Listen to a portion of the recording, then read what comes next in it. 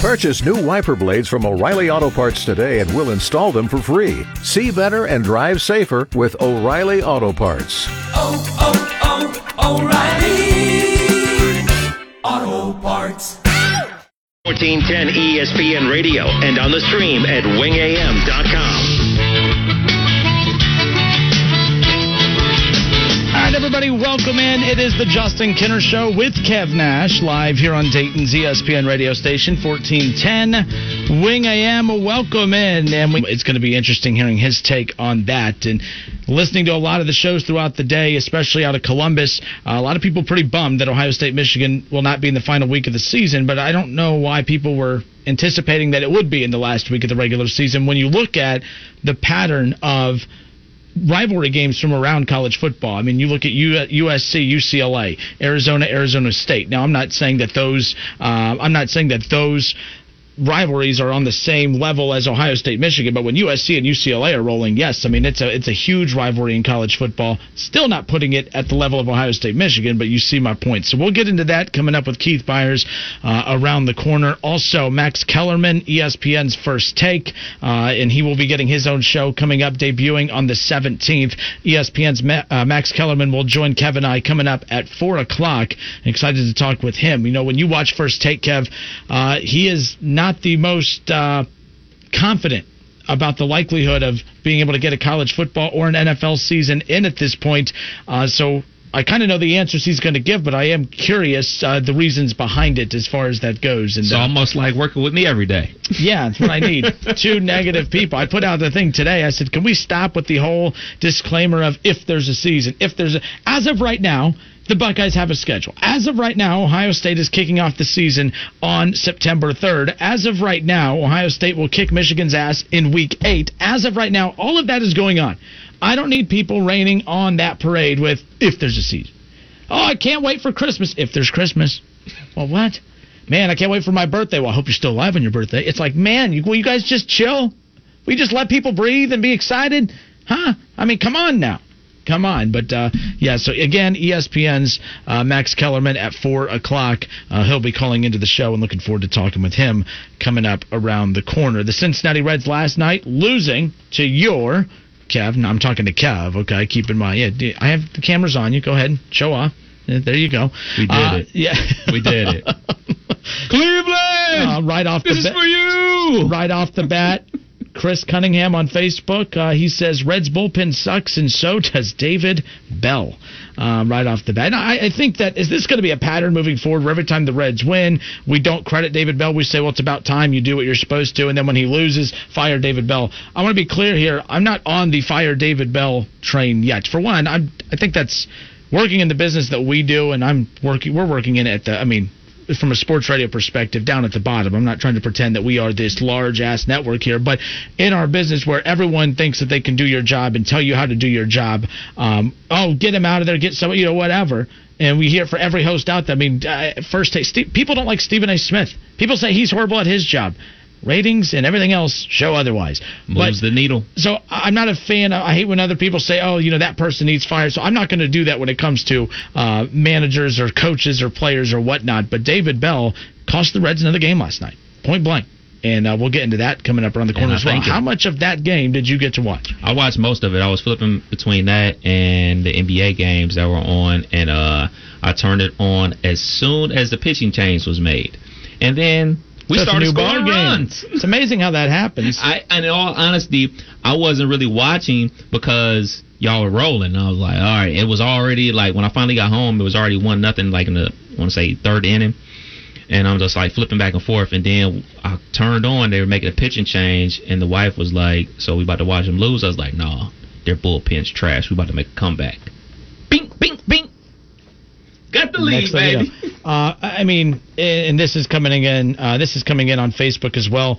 Chris Schultz says, Justin, do you still think Bell was a good hire? And again, when Bell was hired, I believed it was a good hire. And I still don't think Bell is the wrong hire. I know I criticize Bell a lot. I am not saying that he should not be the guy. I think it's safe that you can criticize managerial philosophies and that not automatically equal, I want him out of here, because I do think the players respond to him. I do think the players respect him. I do think that fans are just only basing their opinion based on the decisions he makes, and a lot of my opinions are based on that.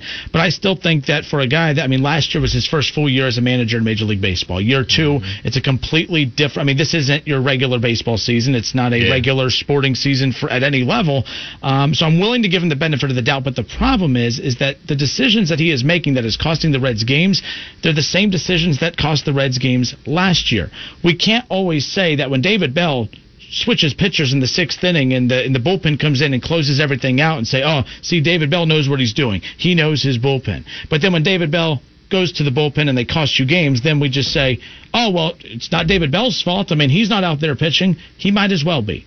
Because here was my complaint about last night. Tyler Mahle started out a little slow. Mm-hmm. And by slow, I just mean from a pitch count total, because he gave up 1 hit in 6 innings. And then the last 3 innings, he had under 20 pitches in 3 straight innings. He was getting better as the game went on. Last night, the Reds lose 4-2, had a 2-0 lead, only give up 1 hit heading into the 6th inning. David Bell pulls the plug on Mahle, and the Cowboy, during the broadcast, said, he goes, they're going to look at pitch count and pull him. I believe he was at 96, if I'm not mistaken. I think he was sitting around 96 pitches. And the Cowboys said, they're going to look at pitch count and pull him.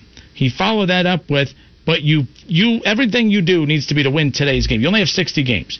Every decision that Bell makes needs to be about winning tonight's game, not being worried about 10 games from now. And I put it out on Twitter with the little clapping emoji. I'm like, absolutely. You have to stop worrying about 10 days from now.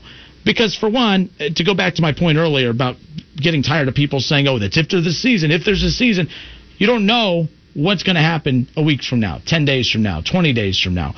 Just focus on winning games right now.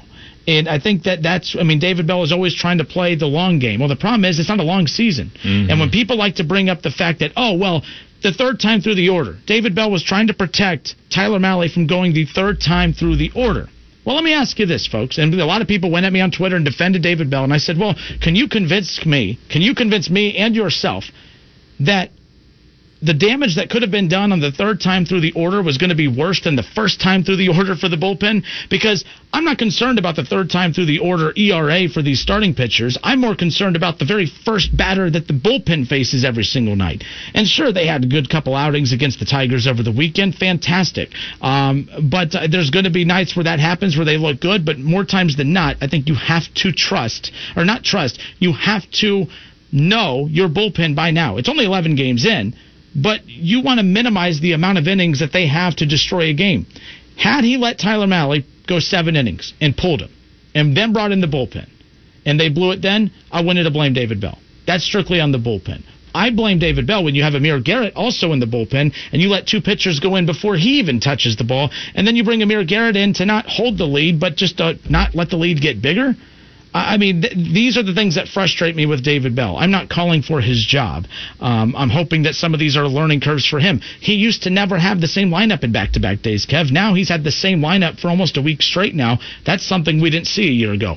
Maybe he's adapting a little bit, but I do think he overmanages the pitching. What do you guys think, Reds fans? I appreciate you tuning in and hanging out with us here on Facebook. If you're tuning in on the air or streaming us live at wingam.com, make sure you like us on Facebook and follow along, because you'll be able to watch the show as well as interact. In fact, here's another example.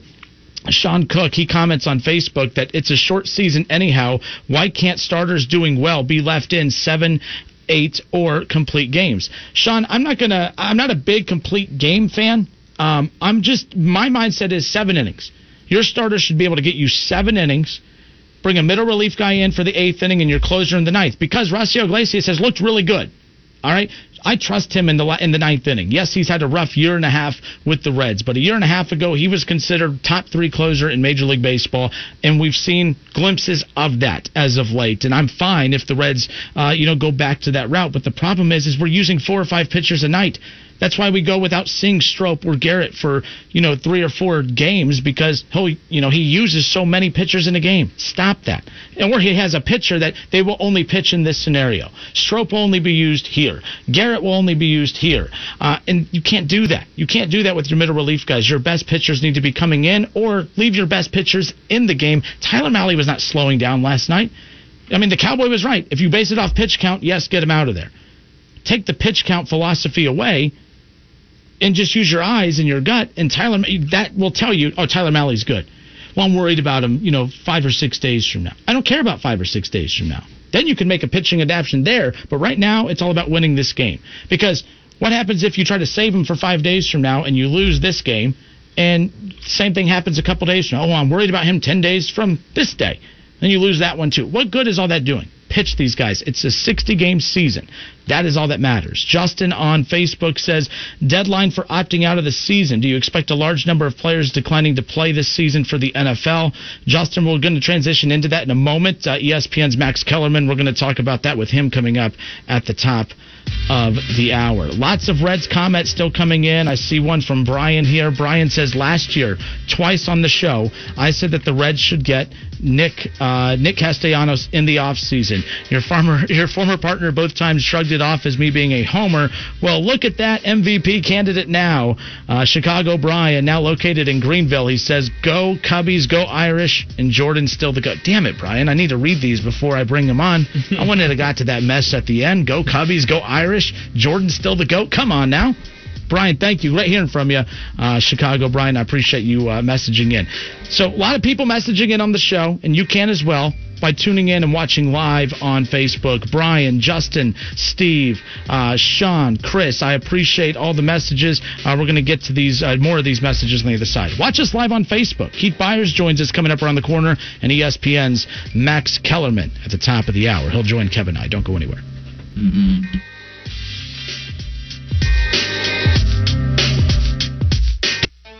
Goodyear knows why we all love basketball.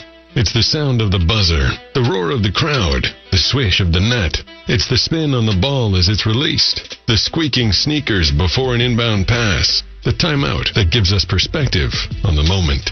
We love basketball because we love movement. And now that it's back, we're asking you, the fans, what moves you? Goodyear. More driven. The great thing about facts, they're proven. Like the fact that crude oil contains impurities. Or that base oil made from natural gas is 99.5% free of impurities. And the fact that Pennzoil is the first synthetic motor oil made from natural gas, not crude oil. It gives you unbeatable engine protection. The proof is in the Pennzoil. Based on Sequence 4A wear test using SAE 5W30. Ask for it at the Mopar Service Center at your local Chrysler, Dodge, Jeep, Ram dealership. ESPN Dayton's Fan Hotline, 937-210-9676. Something on your mind? Let us know. Leave a voicemail. Ortson Kinner Show with Kev Nash. Back to the famous WING studios. Here's Justin Kinner and Kev Nash.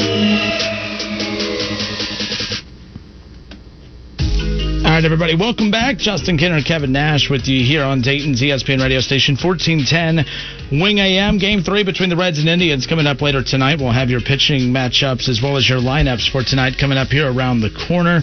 I just checked a little bit ago. They weren't out yet. I'll continue to keep an eye on for when that Reds lineup comes out, and we'll take a peek at that. As of like the midpoint of the last night's game, the Reds had no clue what the upcoming rotation was going to look like. There was some debate on whether or not we would even see Trevor Bauer pitch against his former Indians team. That is not going to be the case. So we'll have the new rotation. Same guys, just a different order now moving forward. And, they're still trying to figure. I mean, Tyler Mahle, basically, with the way he performed last night, the way he's basically pitched in his first 2 games this season, Wade Miley looked horrible. And he got a good, view of the game last night. They were kind of talking about how he was kind of sitting behind home plate, had a nice little view with no fans in the stands.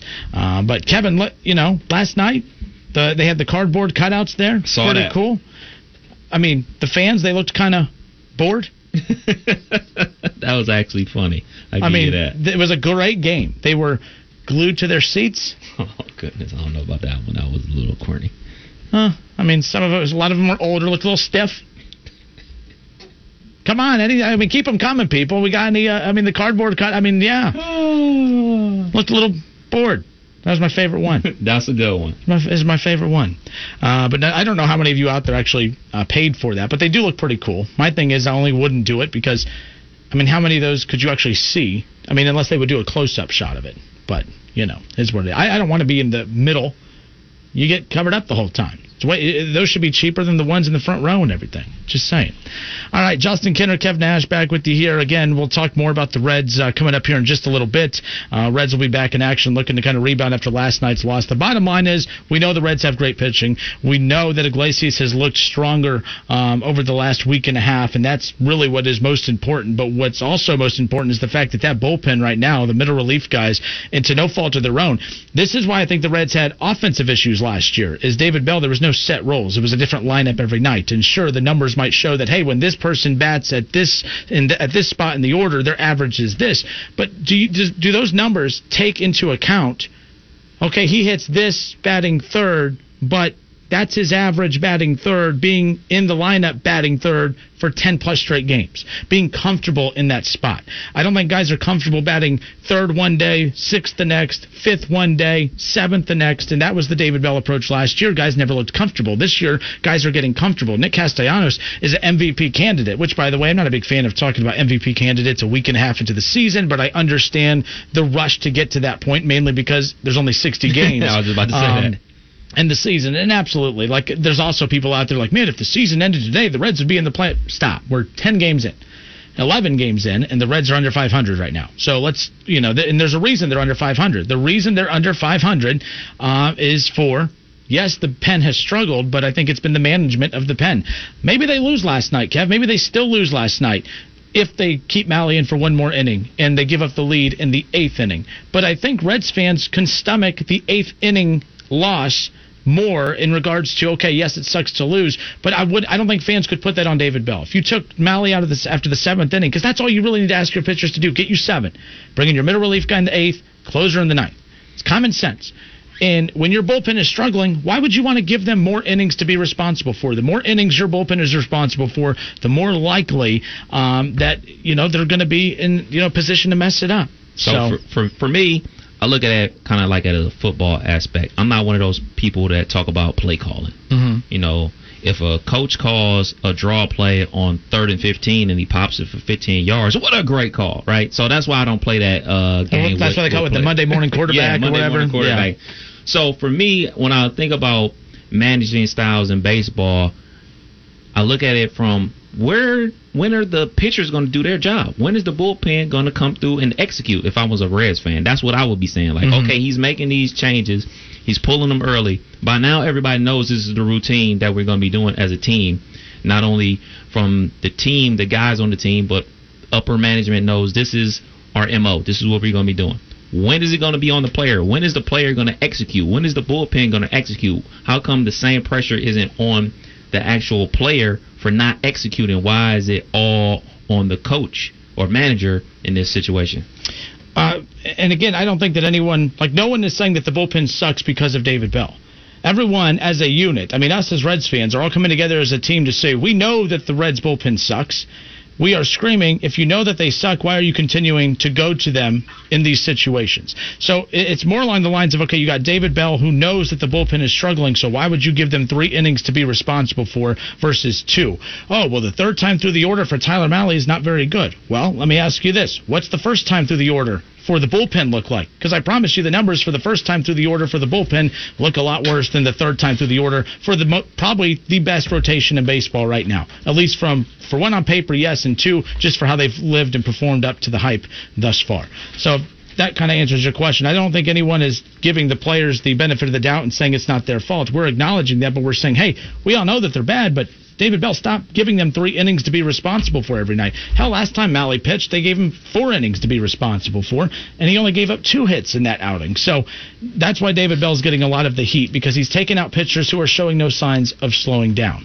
And I think that's the problem. Kev, Ryan Strong, he reaches out on Facebook. And by the way, if you are out and about listening and don't know, we are live on Facebook, so make sure you follow the station on Facebook and tune in live. Ryan says on Facebook that as soon as Bell went to the bullpen, he knew it was a wrap and that we needed that W.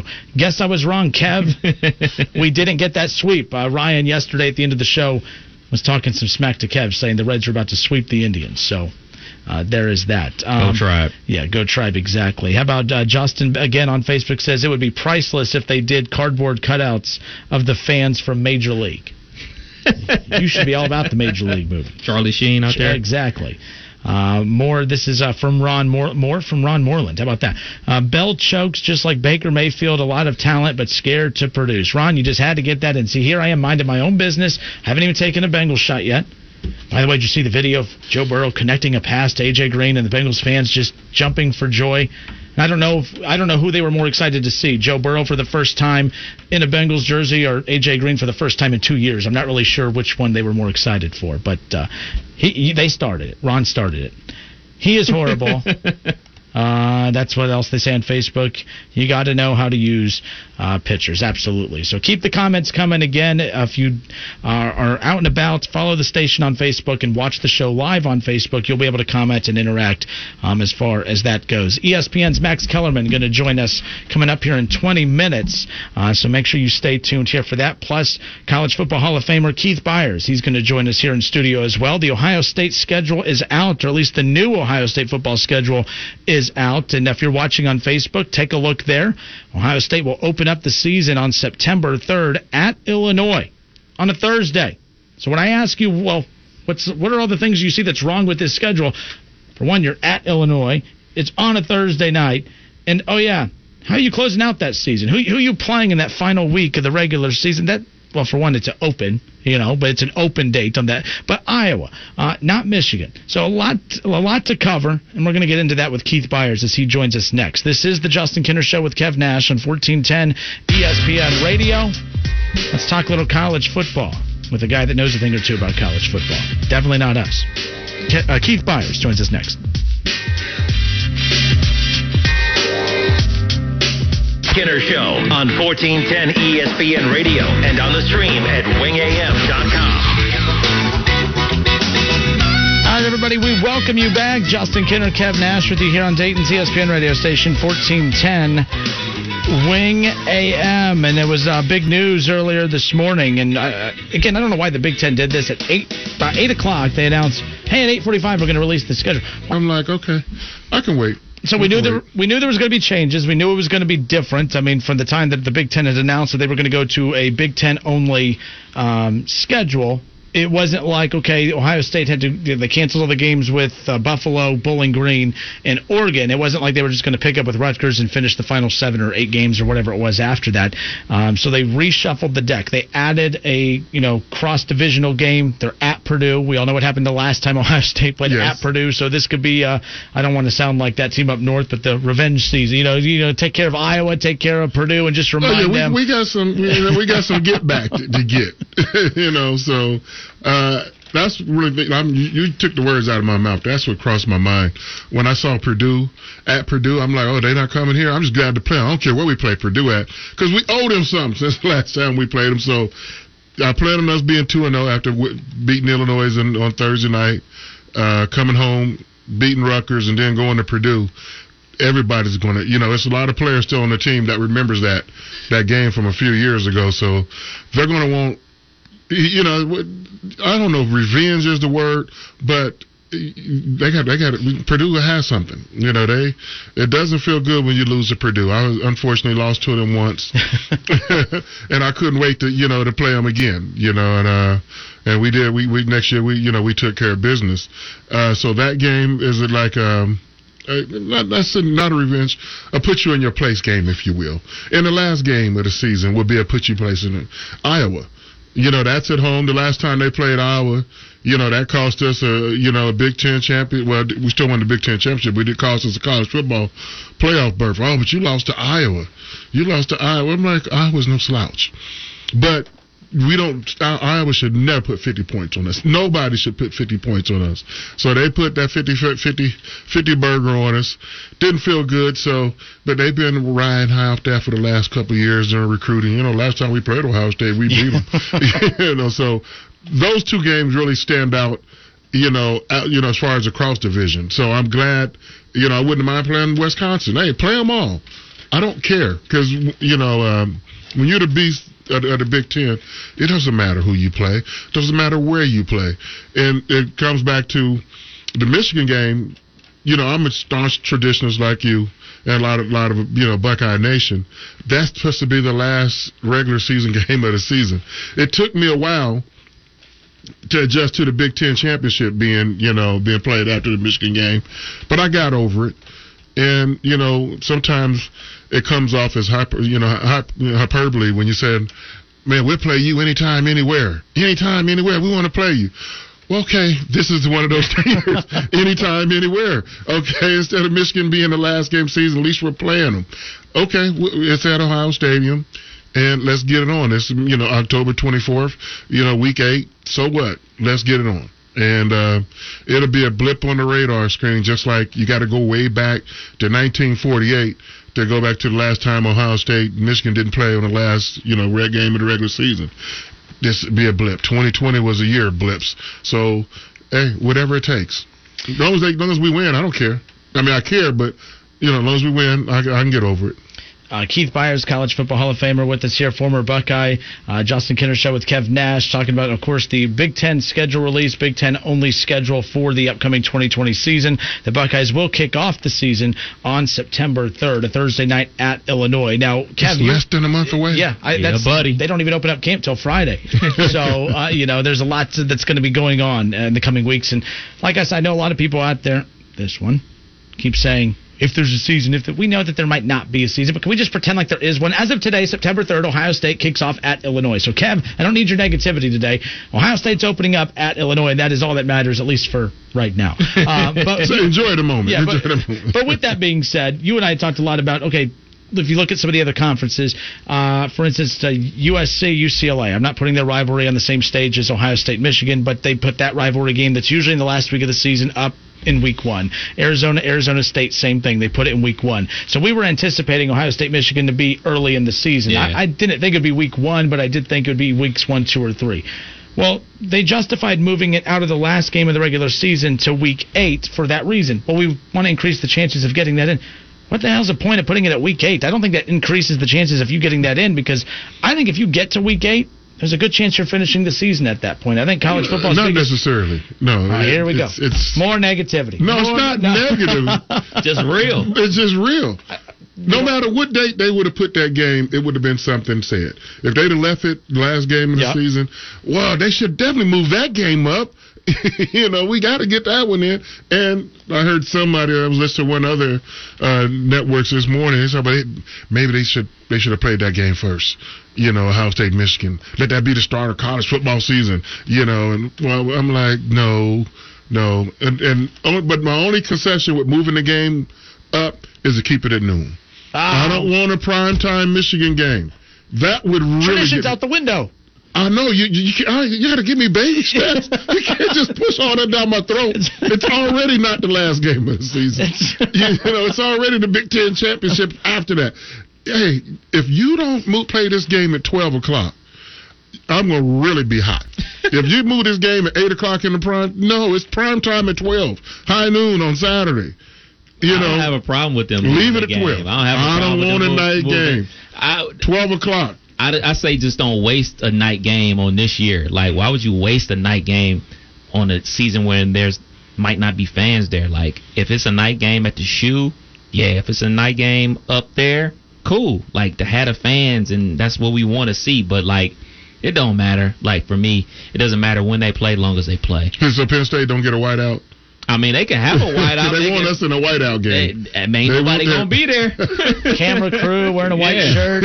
Broadcasters giving them a white shirt. They paint the seats white. That's about it. I mean, put the T-shirts on the seats. Or they'll have the white tarp. I mean, you're going to see teams get creative. You're not going to see empty seats. I would have to imagine that if there are no fans allowed at games throughout the year, that they will have creative what are they, like tarps or whatever, and I hate to use the word tarps because it sounds cheap, but whatever they can do to cover the seats. Well, it is cheap. They're going to take the cheap way out.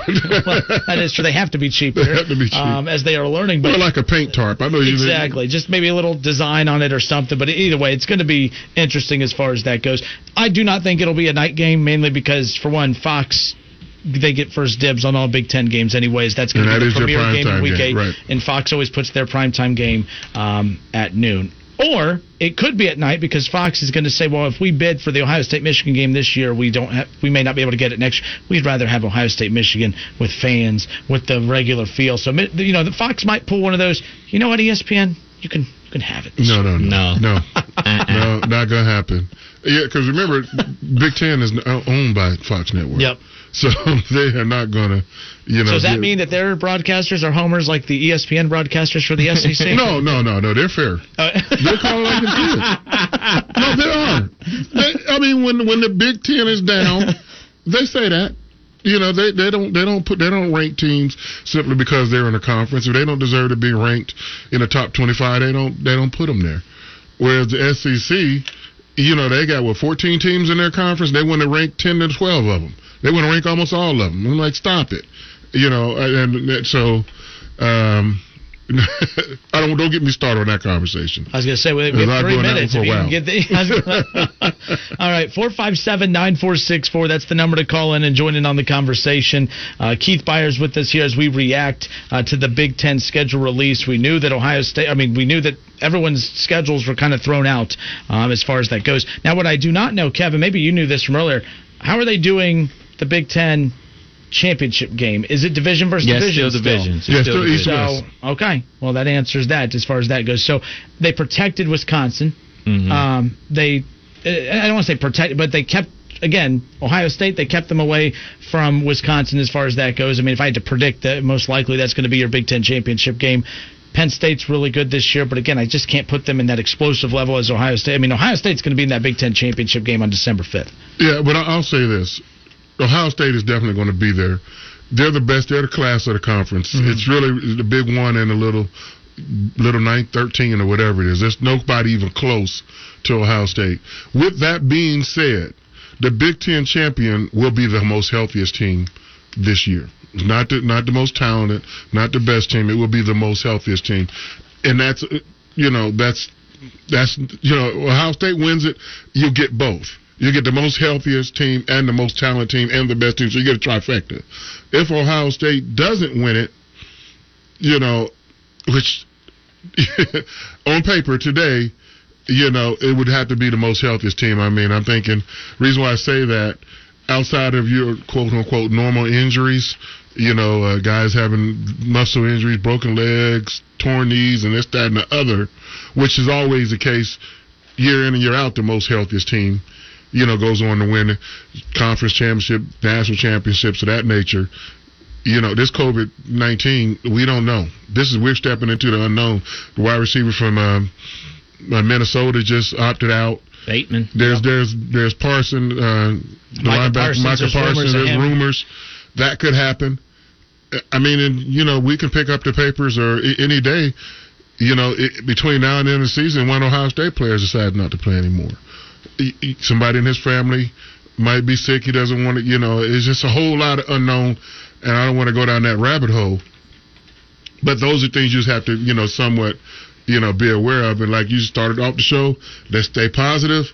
Everything's going to go without a hitch. Then the Buckeyes will be, 10-0. Waiting to go and waiting to have their reservations in Indianapolis, seeing who they're going to play from the West.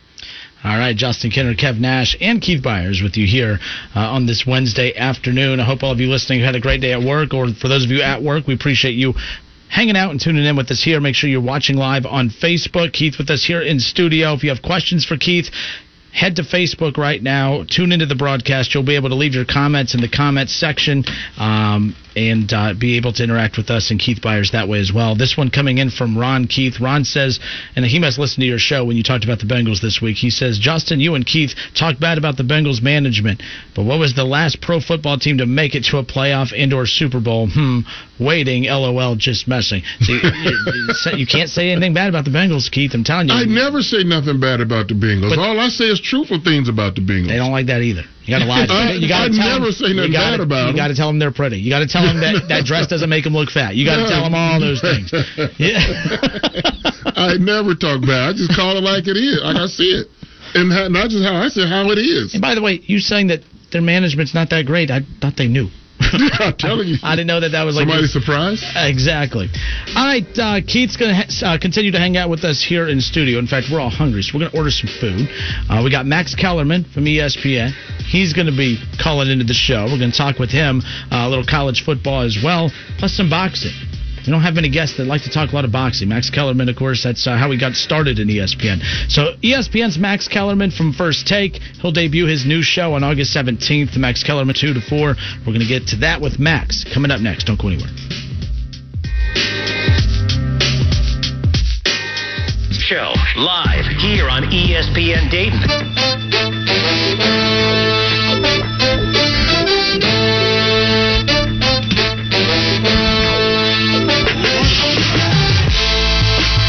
Everybody, welcome back. Justin Kinner, Kev Nash with you here on Dayton's ESPN radio station, 1410 Wing AM.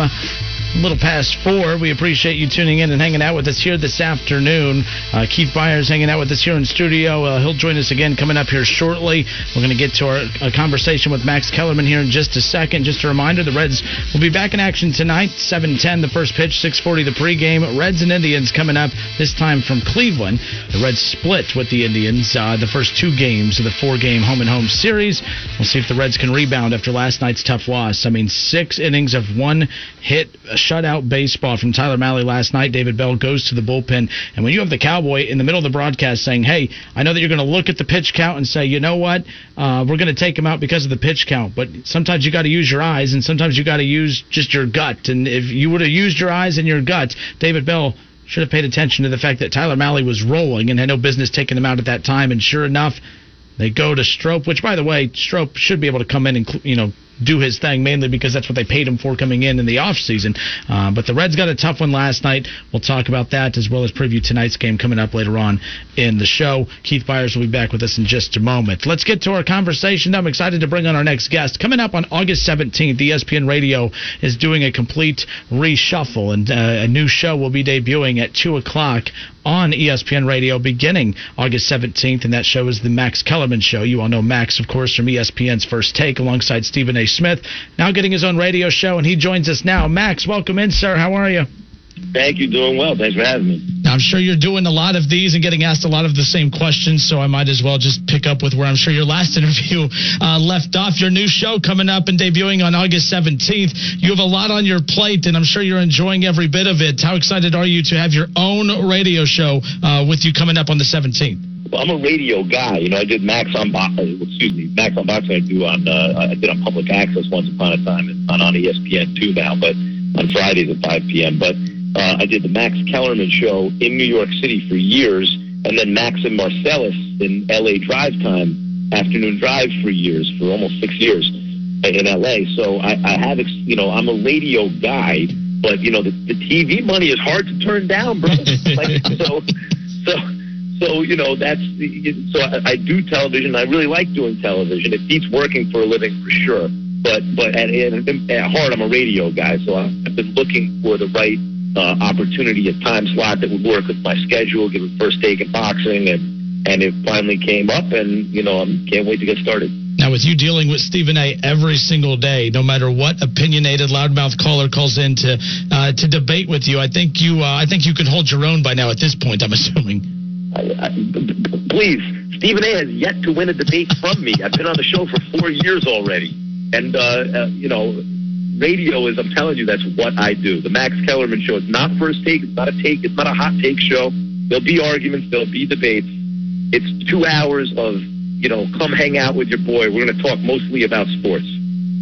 All right, we got Max Kellerman with us here on the Justin Kinner Show with Kev Nash, and let's talk a little sports with you here while we have some of your time. College football right now here in Dayton. We're a Ohio State Buckeye affiliate, and the Big Ten schedule came out today. Ohio State's schedule is out, and I keep telling people, I want to be excited about it. Everybody is, and watching you on First Take, I kind of know what your opinion of this is already, but how confident are you that with that schedule that came out today, how excited should Buckeye fans be in regards to, are we going to get a full season? 0% chance to get a full season. There's no it doesn't. You don't have to be an epidemiologist to understand this. There's the pandemic is 10 times worse than it was when we closed everything down, and now we're opening everything up. And given fine, do we have bubbles and no travel and testing every day in isolation? No, that's not. That's the only way to do it. First of all, tackle football maybe shouldn't be played in a pandemic. But I'm a football fan, so you know what? I think, let's try. Whether or not it's the most responsible thing to do, let's try it, guys. Why not? Like, we love football, right?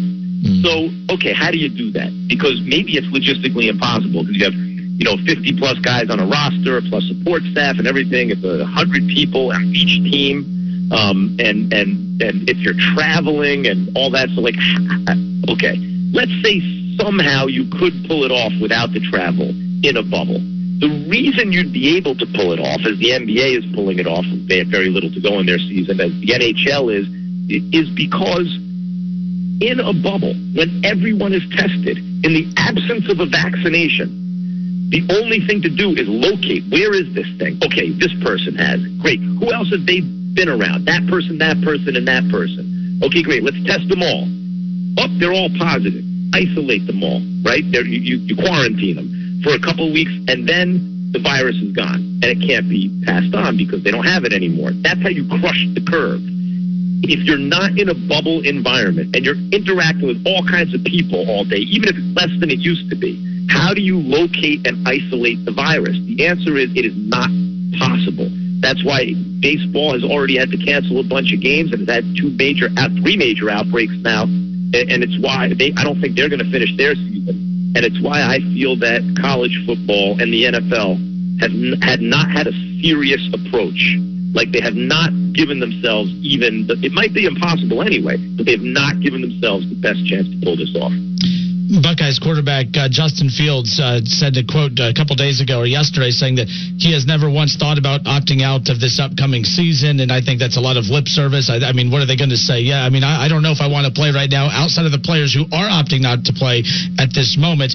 How many big names do you see opting out? Will that list get bigger? And just if the season starts, that doesn't mean that more players won't opt out. Could you see big name players opting out as the season goes on, and it could potentially start crumbling in front of their and our very own eyes? I could, because put yourself in their position, right? As the information becomes more clear to you, like, how are they even going to start this? There's not even going to be kids in class. Like, even if they do start up classes, by November, when it's flu season, and even if they discovered a vaccine today, to scale it up so it's available to enough people, right? It's not just going to go to football players, right? That's even a bad look. Like, wait a minute, we're in a pandemic. A lot of people need this. It's only going to football players. So that's not going to happen. But even if they discovered a vaccine today, you couldn't scale up in time, right? But they haven't discovered a vaccine today.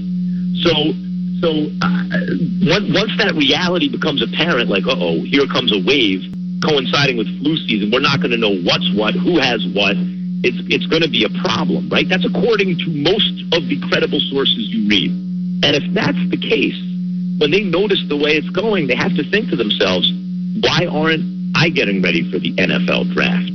Because the biggest name players, that's what largely the function of college is. Some guys really enjoy their experience and they don't want to miss out on that. They're never going to have it again, or they think they still need to develop. But a lot of guys, it's because what's the alternative? But if there's not going to be that alternative anyway, some guys are going to want to get out in front of it and just say, okay, let me start getting ready, with real purpose for the draft. And I think it's going to happen with a lot of guys. Max, with the NBA bubble down there in Orlando, do you see the Portland Trail Blazers giving the Lakers some trouble? They got Dame Dollar, CJ, Nurkic is back, Collins is back with those 2 7-footers. I see them being the biggest trouble for the Lakers getting out the West. What about you? Don't forget about Carmelo. I'll put it this way. Last time an 8th seed went to the finals was also a strike-shortened season, 99, the New York Knicks. Mm-hmm. They go to the finals and get beaten up by the Spurs because they didn't have Patrick Ewing, but they lost to the Spurs. Funky things are going to happen in a season like this. The thing about the NBA is what's going to happen for the most part. The best team wins, because basketball, you can run your plays through your best players, and it's a best-of-7 series. So the cream will rise to the top. Almost always the best team wins. But in a season like this, if there's going to be like something weird, it'll be in a season like this. And when I look at an 8th seed, and I'm a Lakers fan, who I don't want as a Lakers fan, I'm looking at the Blazers. I think the Lakers should be favored. I think the Lakers would win that series. But, that is not a first-round matchup you want if you're LA. They got 4 serious starters right now. They're well coached. That's a problem. Max, I saw you on First Take earlier today with Richard Jefferson, and over the weekend, I forgot who it was that tweeted out a picture of Carmelo. Carmelo was sitting at a table, holding a glass of wine, and everyone said, he's waiting for all the GMs to line up to apologize to him. And I'm not saying this just to suck up to you, our guest, but I remember tweeting out over the weekend saying, I don't know why people want to start this Carmelo apology tour. I mean, when people said that he looked like he had declined, it's because he was declining, and his body didn't look good, his game didn't look good. Now that he's got his head right and he's adapted to his new role, now he's performing at a much higher level. I don't know why people are expecting this apology tour that people were trying to kind of run you through this morning with Richard Jefferson. Exactly. The thing about Carmelo Anthony is he's one of the all-time great ISO scorers, right? And by the way, an underrated passer at his best, because, the defense would collapse. He'd find open shooters at his best. But his impression of himself, especially as he aged, was out of proportion, because the league was also changing away from ISO ball, away from the thing he did best, to more specialization. So his talent was no longer pitched because of age at a level where you could try to contend for a championship with him as your primary scoring option, right? And plus the game had just changed. And he didn't his overall game was devastating. But what specialty did he have that could contribute to a winning team, right? Or a championship caliber team as a starter, or even a rotation piece getting serious minutes? He couldn't play defense. He wasn't in shape to play defense. And he wasn't like some awesome catch and shoot 3-point shooter. He's a good shooter, but he was and failed to do it with the Rockets. The Thunder gave him burn and released him. The Rockets picked him up and played him a little bit and then barely played him and released him. So he couldn't stick with those teams. Now, I never said he wasn't good enough to play in the NBA. I thought he was a 15-minute-a-night ninth guy on your bench. And GMs were saying, well, he's a future Hall of Famer, can't do that. It's too much pressure to play him more. But implicit in that is that he's not good enough to play more. And they were right, given the nature of the way the game is played and his skill set. He wasn't.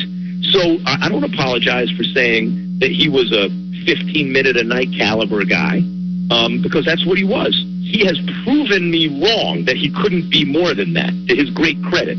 But he is now given new information. He's provided new evidence. Look at this. He's not a star right now, but he is a starting caliber player on a very good team, making positive contributions, playing real minutes. And that's much better than I thought he would be at this stage in his career. So he deserves that and an acknowledgement that he's proved the doubters wrong, and I was among them. That's different than doing a guy wrong, lying on him or exaggerating, slippage. None of that happened. Max, last question for you. I grew up in the 90s falling in love with boxing with Mildred Taylor, Sweet Pea, Pernell Whitaker, the whole Lou Duva camp. Is Shakur Stevenson the next big little man in boxing? Yeah.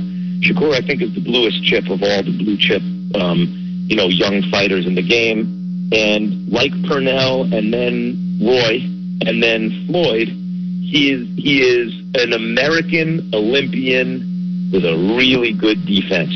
Usually that's the guy who's not always the biggest star. Like Pernell wasn't the biggest star in the sport, neither was Roy. Floyd was, and that was largely because of his personality. But and I don't know whether Shakur is going to do that or not. But in terms of the athletic competition and the results, he can control the other guy. He can negate what he does with his defense, and he can pick him apart with his offense. I think he is the best bet of the young fighters to be the best pound-for-pound fighter in boxing in the not-too-distant future. All right, the Max Kellerman Show will debut on August 17th from 2 to 4 p.m. right here on Dayton's ESPN radio station, 1410 Wing AM. Max, thank you so much for your time. We're looking forward to hearing you daily on the radio side of things, and we'll continue watching you on First Take, beating Stephen A. Smith every morning. Thank you. I appreciate you guys. I'm thinking of you. What kinder words could be more meaningful at a time like this? At First Florist and Greenhouses, we know everyone is coping the best they can. And when hugs are not possible, a kind word or gesture can bring comfort and a smile. So today, make that phone call or send a heartfelt note to someone you care about. And if you'd like to send a fresh bouquet of flowers, we can help with that. We're First Florist and Greenhouses at 1306 Troy Street in Dayton, a local family-owned business since 1905. And we're thinking of you.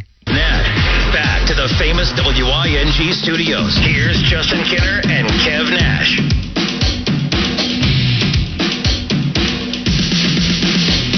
All right, everybody, welcome back. Justin Kinner, Kev Nash with you here on 1410 ESPN Radio. And we still have Keith Byers with us hanging out here in studio. Keith, we appreciate you taking time and coming in. And the pizza is on its way. Sounds good to me. Sounds good to me. I'm still here right now, too. I don't blame you. It's good to be here with you guys. I listen to you guys throughout the week, so...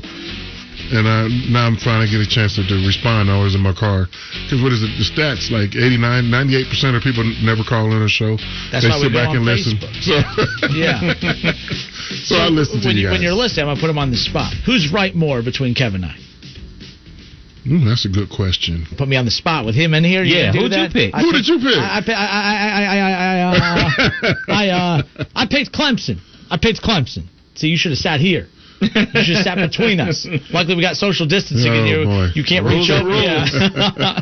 I just hope it even gets to that point where we can watch Clemson and Ohio State in the national championship game. That's where that story. So who's your four teams? Who are your four teams in the playoffs? I hate to put you on the spot right now. No, I like. Who do we? Because everybody's 0-0. So I don't see two teams out of the SEC this year. I mean, unless, they'll force it. But no, I see right now Alabama's the favorite of that conference. LSU's, you don't replace Joe Burrow from one year to the next. Georgia, you also lose Jake Fromm. Pretty much every top team in the SEC is replacing a quarterback. Jake Fromm being replaced by Georgia, or Georgia replacing Jake Fromm. Obviously, LSU replacing Joe Burrow, and even Tua being replaced with Alabama. So I think it's kind of safe to kind of roll with Alabama at that point. Oklahoma out of the Big 12, Clemson out of the ACC, and Ohio State out of the Big 10. So, Oregon.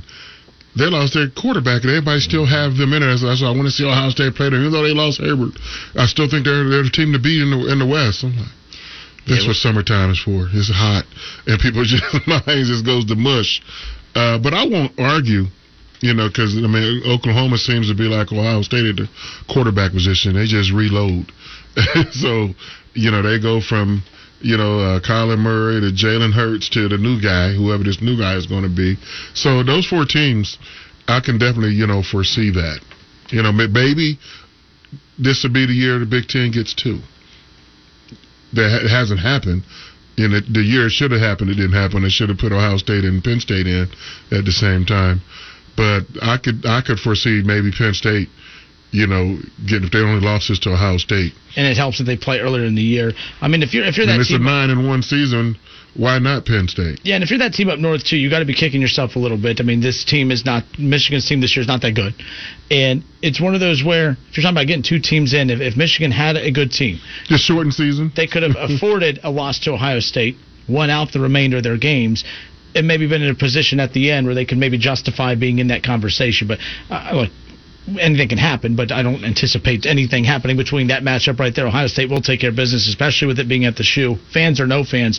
Will there be a home field advantage? The reason why I said that because of the schedule. Look when Ohio State plays Penn State next to the last game of the season, and if that's Penn State's only loss, granted it'll be a home loss, so it'll be a tough one. Why not them getting in the playoffs? That's all things being equal. If the other teams, unless other teams go undefeated, if say the Big 12 champion, Oklahoma has one loss, and I don't think Clemson can lose a game with their schedule. And it sounds crazy, but if Notre Dame beats Clemson, and that's Clemson's only loss, and Notre Dame is undefeated, you could have that two ACC team conversation. As crazy as that sounds. What would be justified for me is the SEC has two one-loss teams and a one-loss conference champion. And I think, and we were talking about this during the break, and the SEC champ doesn't make it. I don't know.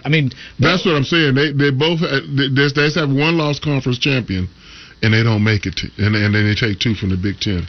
Of all the scenarios out there, justified in the playoffs, like we said, there'll never be a non-conference champion in the playoff. We've seen that already with Ohio State. We've seen it with Alabama. We've seen with Georgia. I'm sorry, after losing to Alabama, we've seen teams not win their conference. No, you said it right. Alabama. Was it Alabama? Alabama lost to Auburn, and they still went to the playoffs. They kept Ohio State out, and they won. So, there's more than one example of that. So you have that. I'm trying to think of all the scenarios that we've said, there's no way a two-loss team has yet to make it to the playoff. Will this be a year that happens, if that's the case? I'm just trying to think of all the things that we have said, there's no way that this happens. I mean, there's no way that a team outside of the Power 5 gets in. I think that's safe to say. UCF kind of proved that years ago. I mean, you count Notre Dame. Keep an eye on Notre Dame has been there. They're technically out of the Power 5. Yeah, if they, would actually join a conference. Yeah, I know. They've been in the playoffs already. Yeah. So they're the only non-Power 5 team to make the playoffs. But technically they're a Power 5 without it being said. They're a Power 5, even though they don't play a Power 5, schedule per se until this year. They're going to play an ACC schedule, even though they've been loosely playing an ACC schedule the last couple of years. So that would be the exception to that rule. But I don't care if Cincinnati goes 10-0. They're not going to make it. Yeah, UCF did that years ago. They went 2 seasons undefeated. So, if you go undefeated, they had a huge bowl win against an SEC team, and then the very next season go undefeated. You think that the committee could have, I know it's supposed to be only that season, but UCF had proven enough at that point to maybe be in that conversation. But again, that goes back to the who you play matters, because it doesn't matter how good you look. That the resume as far as who you play and who you beat, who you've lost to, that's always going to come into play. That's why for everyone that loves Fickell in Cincinnati, I don't anticipate him. He's not going to stay in Cincinnati long term. I mean, I'm sure he's having fun right now, but he already knows, looking at UCF, that no matter what. I mean, how do you think he feels knowing that no matter what I do at Cincinnati, because of the conference we're in, I will never make the college football playoff here? And I know we could say, never say never, but yes, UCF is proof of that. Like, there's always going to be teams, 2-loss teams out of the SEC or Big Ten, still with resumes better just because of who they play on a weekly basis. Well, it comes back to follow the money.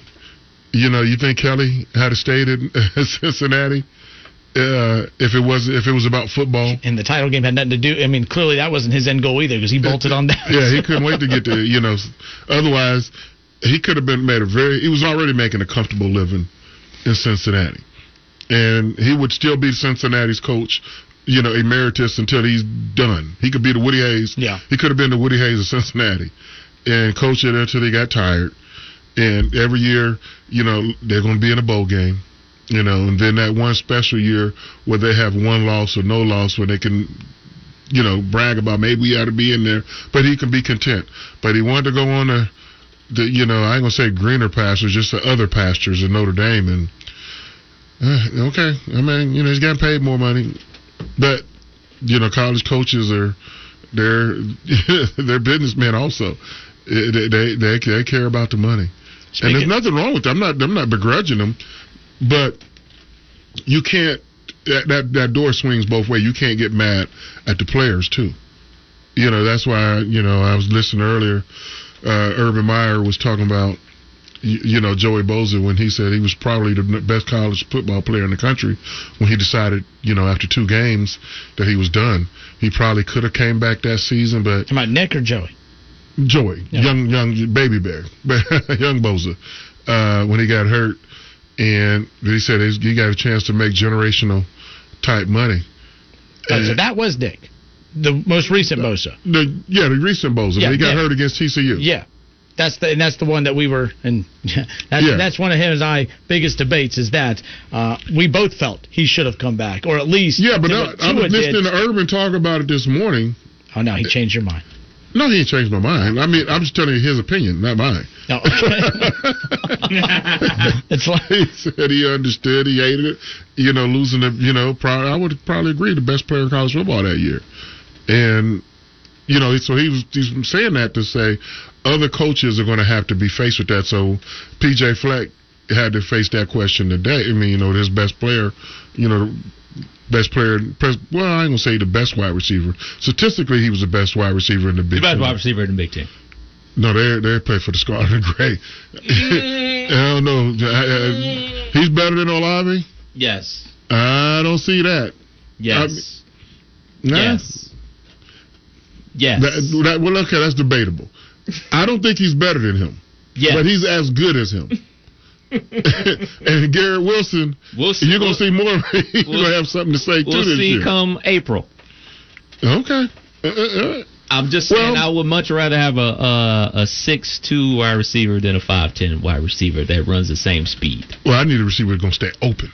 He got open. That makes up for those 4 inches right there. He got open 60 times for 10 touchdowns. Well, yes, in that offense. This is fun. I mean, they had 2 good receivers, and that was only 2 guys. Yeah, both of them went for. I mean, Justin Fields had problems. Who's going to get it to? Who you want throwing you the ball? Justin Fields or this no name in Minnesota? Well, I want Justin Fields. Everyone has a but name. look at all the people that he had to throw. I mean, Justin Fields had to spread the ball around. For sure. If you put Chris Olave in Minnesota's offense, he's going to catch how many balls?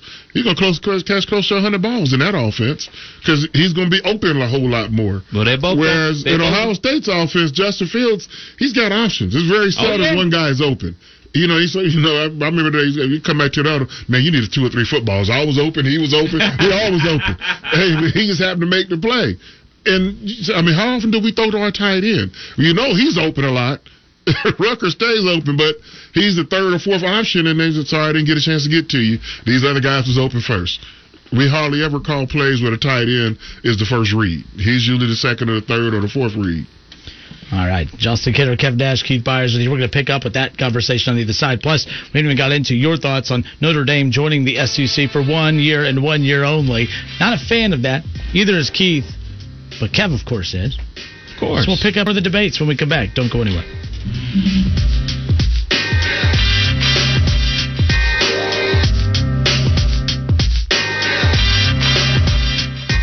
It's the summer clearance event at New Carlisle Chrysler. I'm Chris Toby. At New Carlisle, our primary focus is your safety and ours. We are practicing safe social distancing. Probably like you, we hate it, but we are wearing our masks and we are diligently cleaning the dealership. If you're more comfortable handling your sales and service. The biggest local and national guests sit down for the biggest interviews with Back to the Justin Kinner Show on 1410 ESPN Radio and on the stream at wingam.com. Welcome back. Justin Kinner, Kev Nash, Keith Byers with you here on 1410 ESPN Radio. 457-9464, or, of course, you can text into the show. That's basically That's a where we're at. School. So it wouldn't be surprising to me.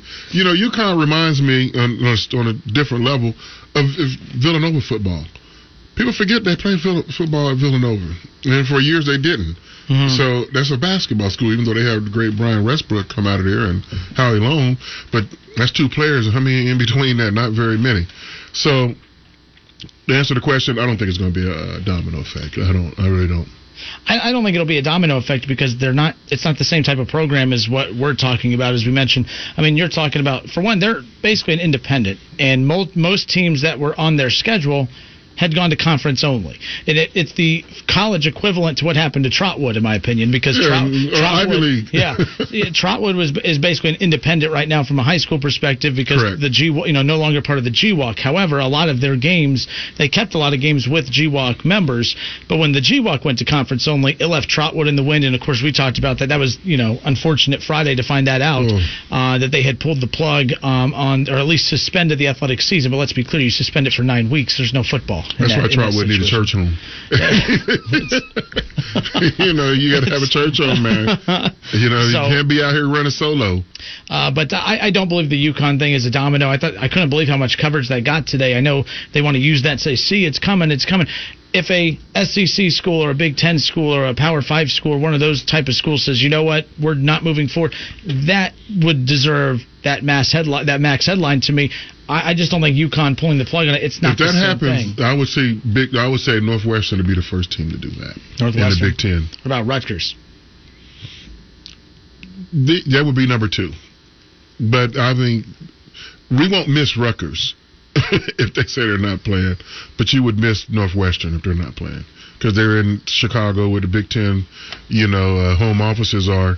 That would be news. And they would make that strictly because of health issues.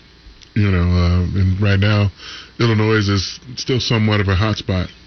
In the Midwest in general is, even though we have some East Coast teams, we talk about Penn State and Maryland and Rutgers. Carlton Woods on Facebook, Keith, he says, I'm a diehard Buckeye fan, and this goes back to our conversation about Bosa a little bit ago.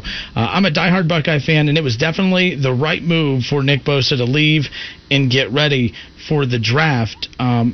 I understand his approach and take on that, but you're leaving out a lot of details of the. I mean, that's the big picture approach as to what he did. But if you look at, and again, you're not an Alabama guy. I think deep down you like Alabama. I think you spit out a Roll Tide every once in a while.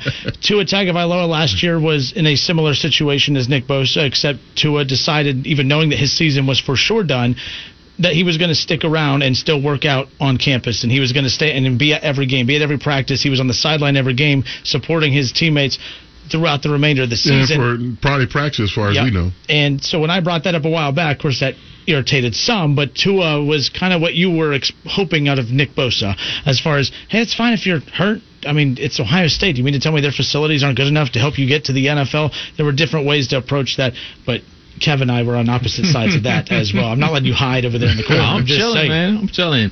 Don't forget that Tua's parents lived in Tulsa. Where they at? Tuscaloosa. Yeah, down there in Alabama. Please don't say Yosemites. Please don't. No.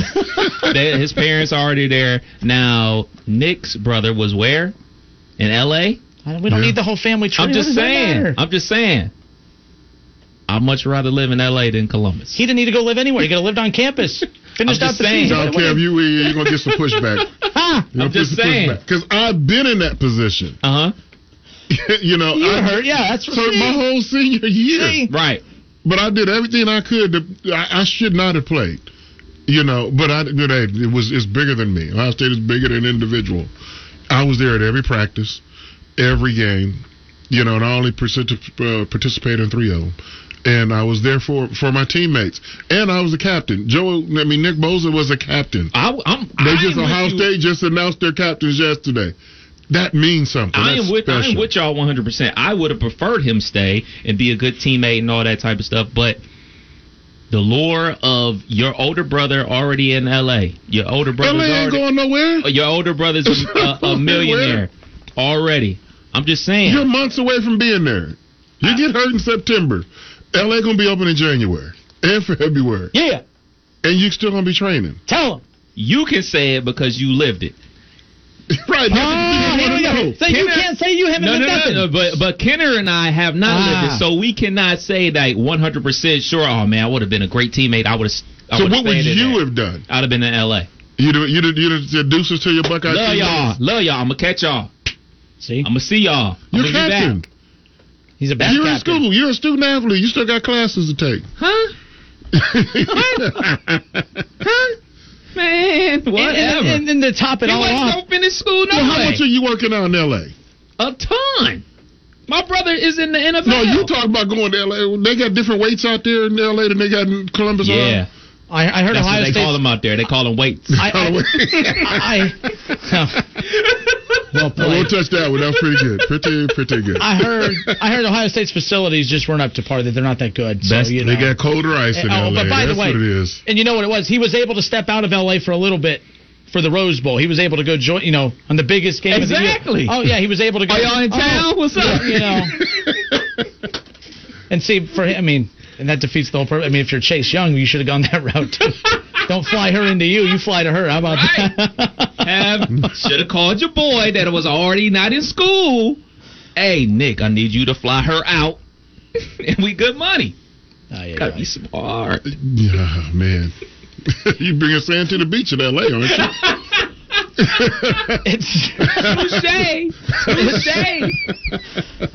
Justin Kinner, Keith Byers, College Football Hall of Famer, with us here in studio. Kev Nash, Justin Kinner, Keith Byers with you here. 457-9464, or of course you can watch us live on Facebook and leave your comments in the comment section. It's a very weird debate from a long time ago, but that's where the conversation led us about Nick Bosa. Again, we're not attacking Nick Bosa. I think he's a bad person or anything. No, I love Nick. It just the conversation got brought up about. I'm not a fan of how that situation was handled. I didn't think it was a good look.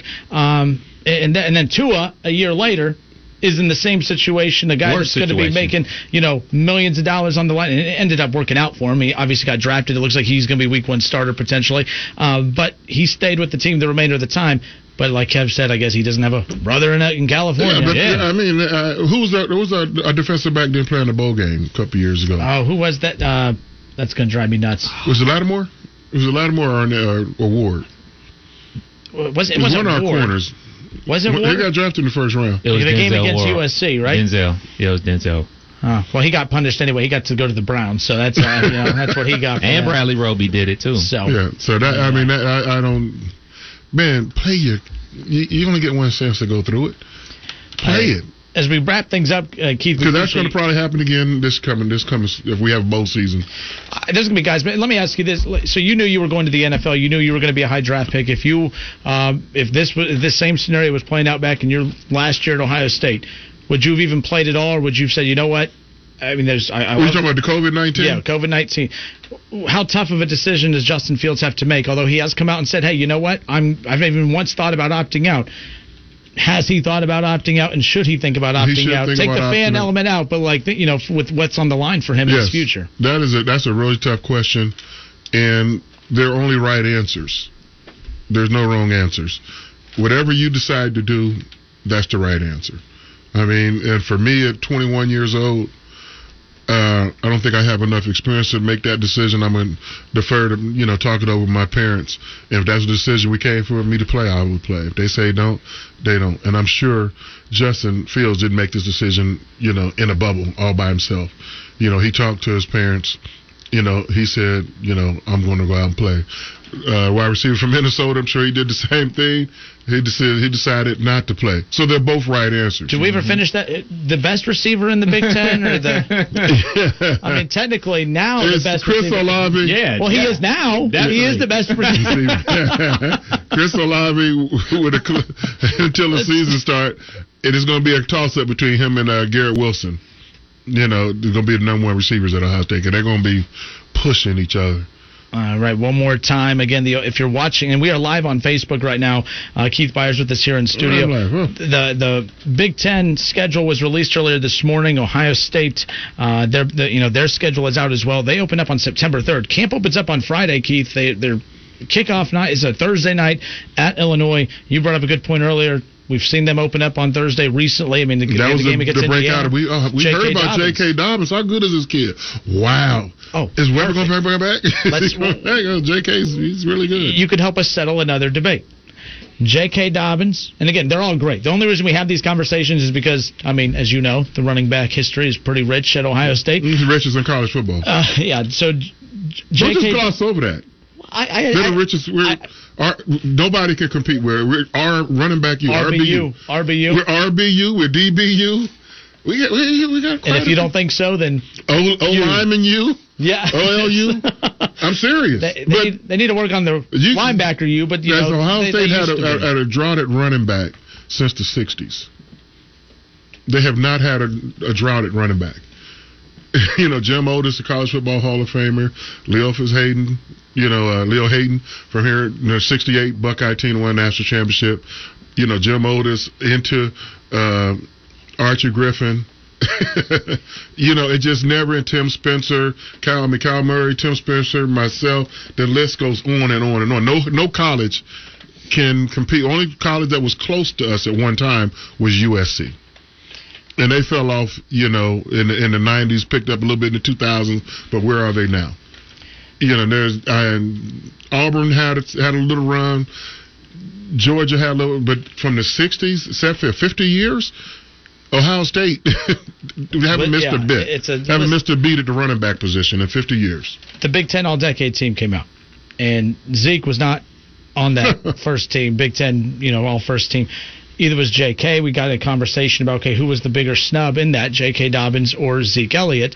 J.K. Dobbins' stats trump everything about Zeke's career, except Zeke holds what he's going to bring up, and that's that championship. If you could only pick one of those to be Big Ten All-Decade running back, who are you picking between those two? Well, that's between J.K. and Zeke. A year ago, I would have said Zeke. Well, yes, I would say. Don't lead the witness. No, it's not leading. Badgering, no pun intended. Jonathan Taylor. It's just like, the programs feature certain guys. Look at Ron Dane at Wisconsin. Mm-hmm. you know, they're going to make him, 60, 70% of that offense because they're going to run the ball. You're going to have a lot of statistics. Whereas Ohio State's offense is not built that way.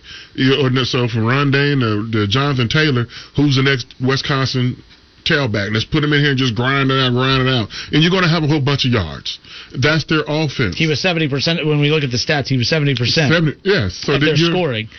And Dobbins was 22%, and he still had as many touchdowns as Jonathan Taylor. But imagine if we wasn't throwing the ball different times. If we was going to hand it every time we get inside a 25-yard line, 3 out of 4 plays are going to go to J.K. How many second halves did J.K. sit out too and all that? But you haven't answered it. That's why statistics mislead you. Political liars over here. No, I'm not being. I love them both.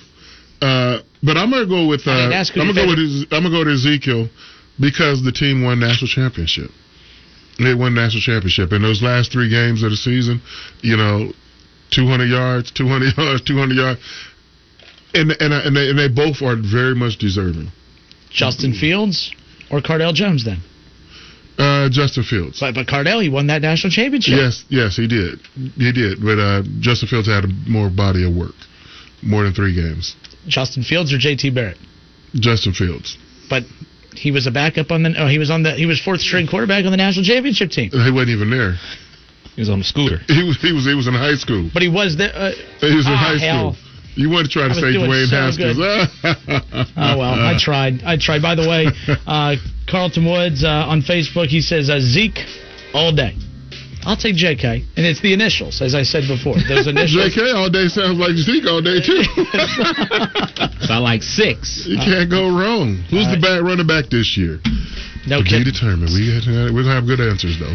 All right, you can tune into the Keith Byers Show every Monday from noon to 1. The Keith Byers Show presented by Lee's Famous Recipe Chicken. Tune in and hang out with Keith every Monday from noon to 1. Keith, thanks so much for taking time to come in. Thanks for being here at the guys' show. Have a good next hour. All right, well, I wish I would have asked that. He was all my side until that last question. Keith, thank you. You're welcome. All right, we'll be back in a moment.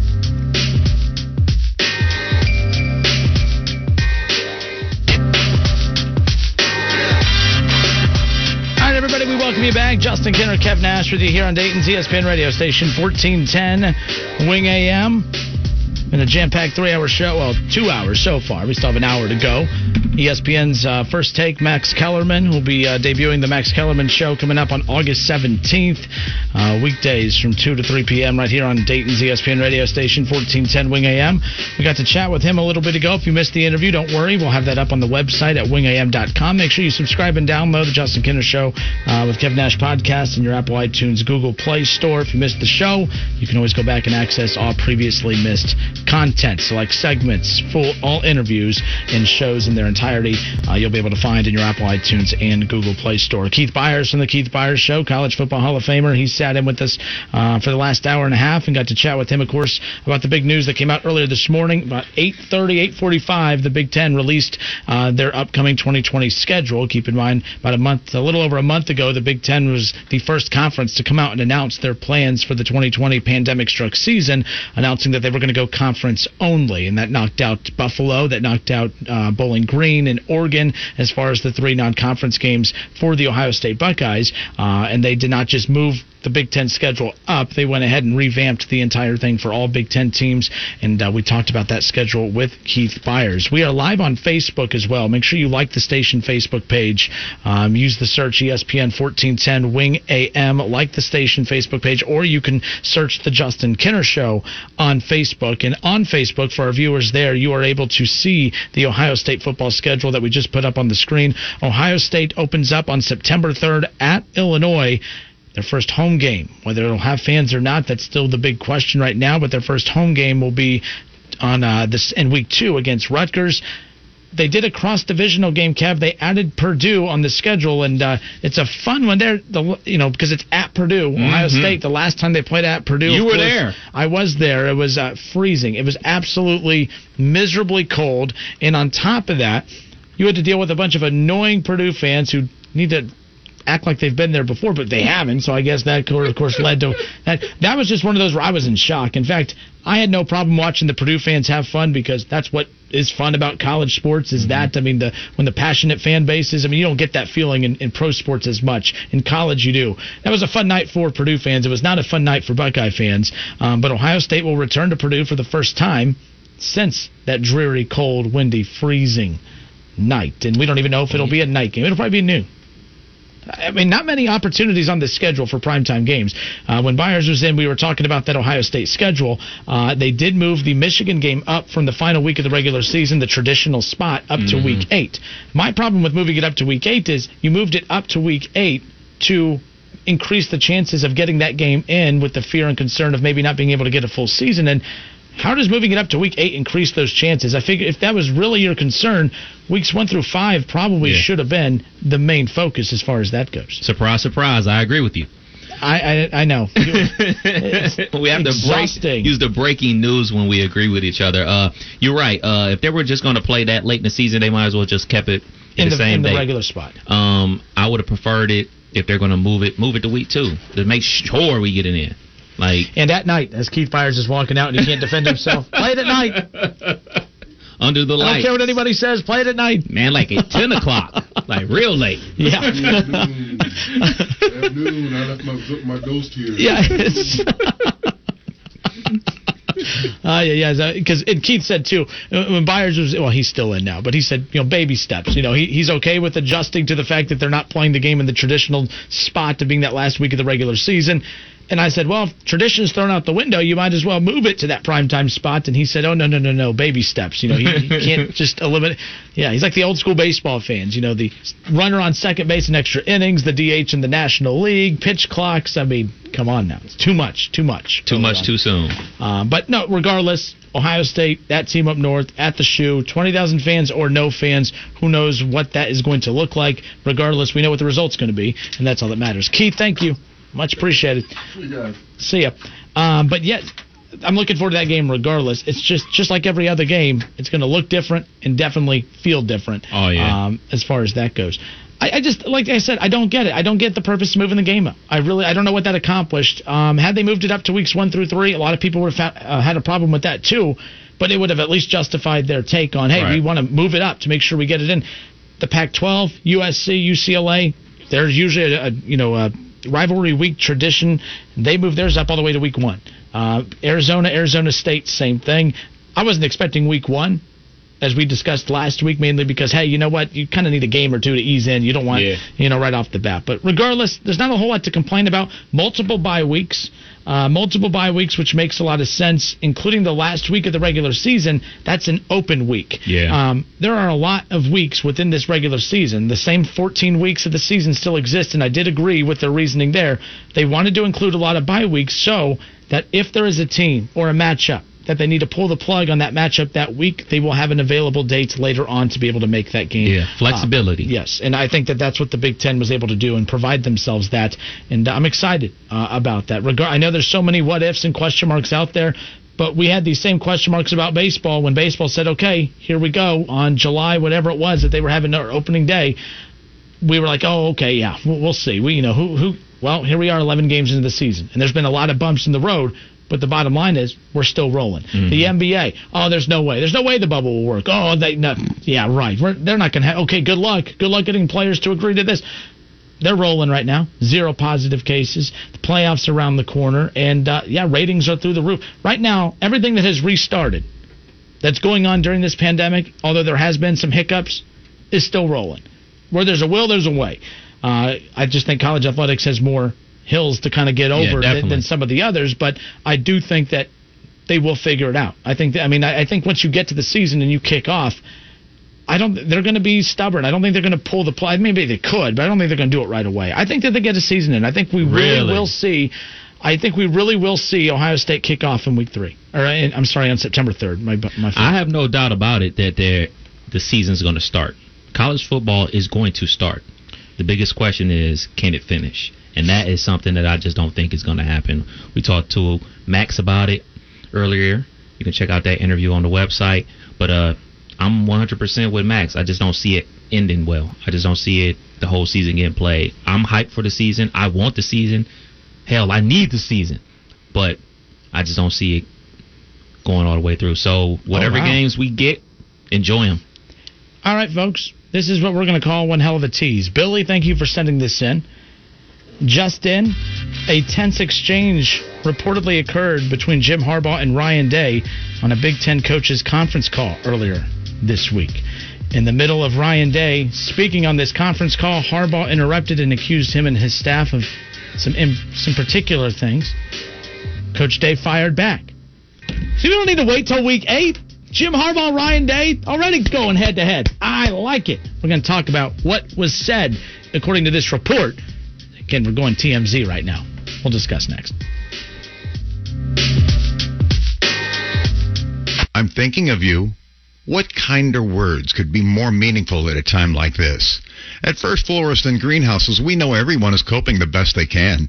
And when hugs are not possible, a kind word or gesture can bring comfort and a smile. So today, make that phone call or send a heartfelt note to someone you care about. And if you'd like to send a fresh bouquet of flowers, we can help with that. We're First Florist and Greenhouses at 1306 Troy Street in Dayton, a local family-owned business since 1905. And we're thinking of you. With Kev Nash, back to the famous WING studios. Here's Justin Kinner and Kev Nash.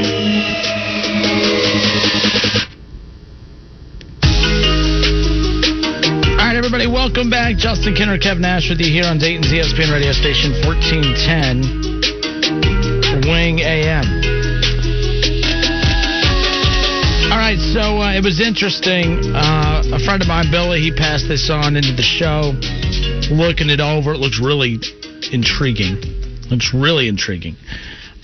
We all know the drama between Ohio State and Michigan, and it's always disappointing when you always have to wait till the... I mean, we like that it's the last week of the regular season, but it's just disappointing that you have to wait so long to get to that game at the end of the regular season.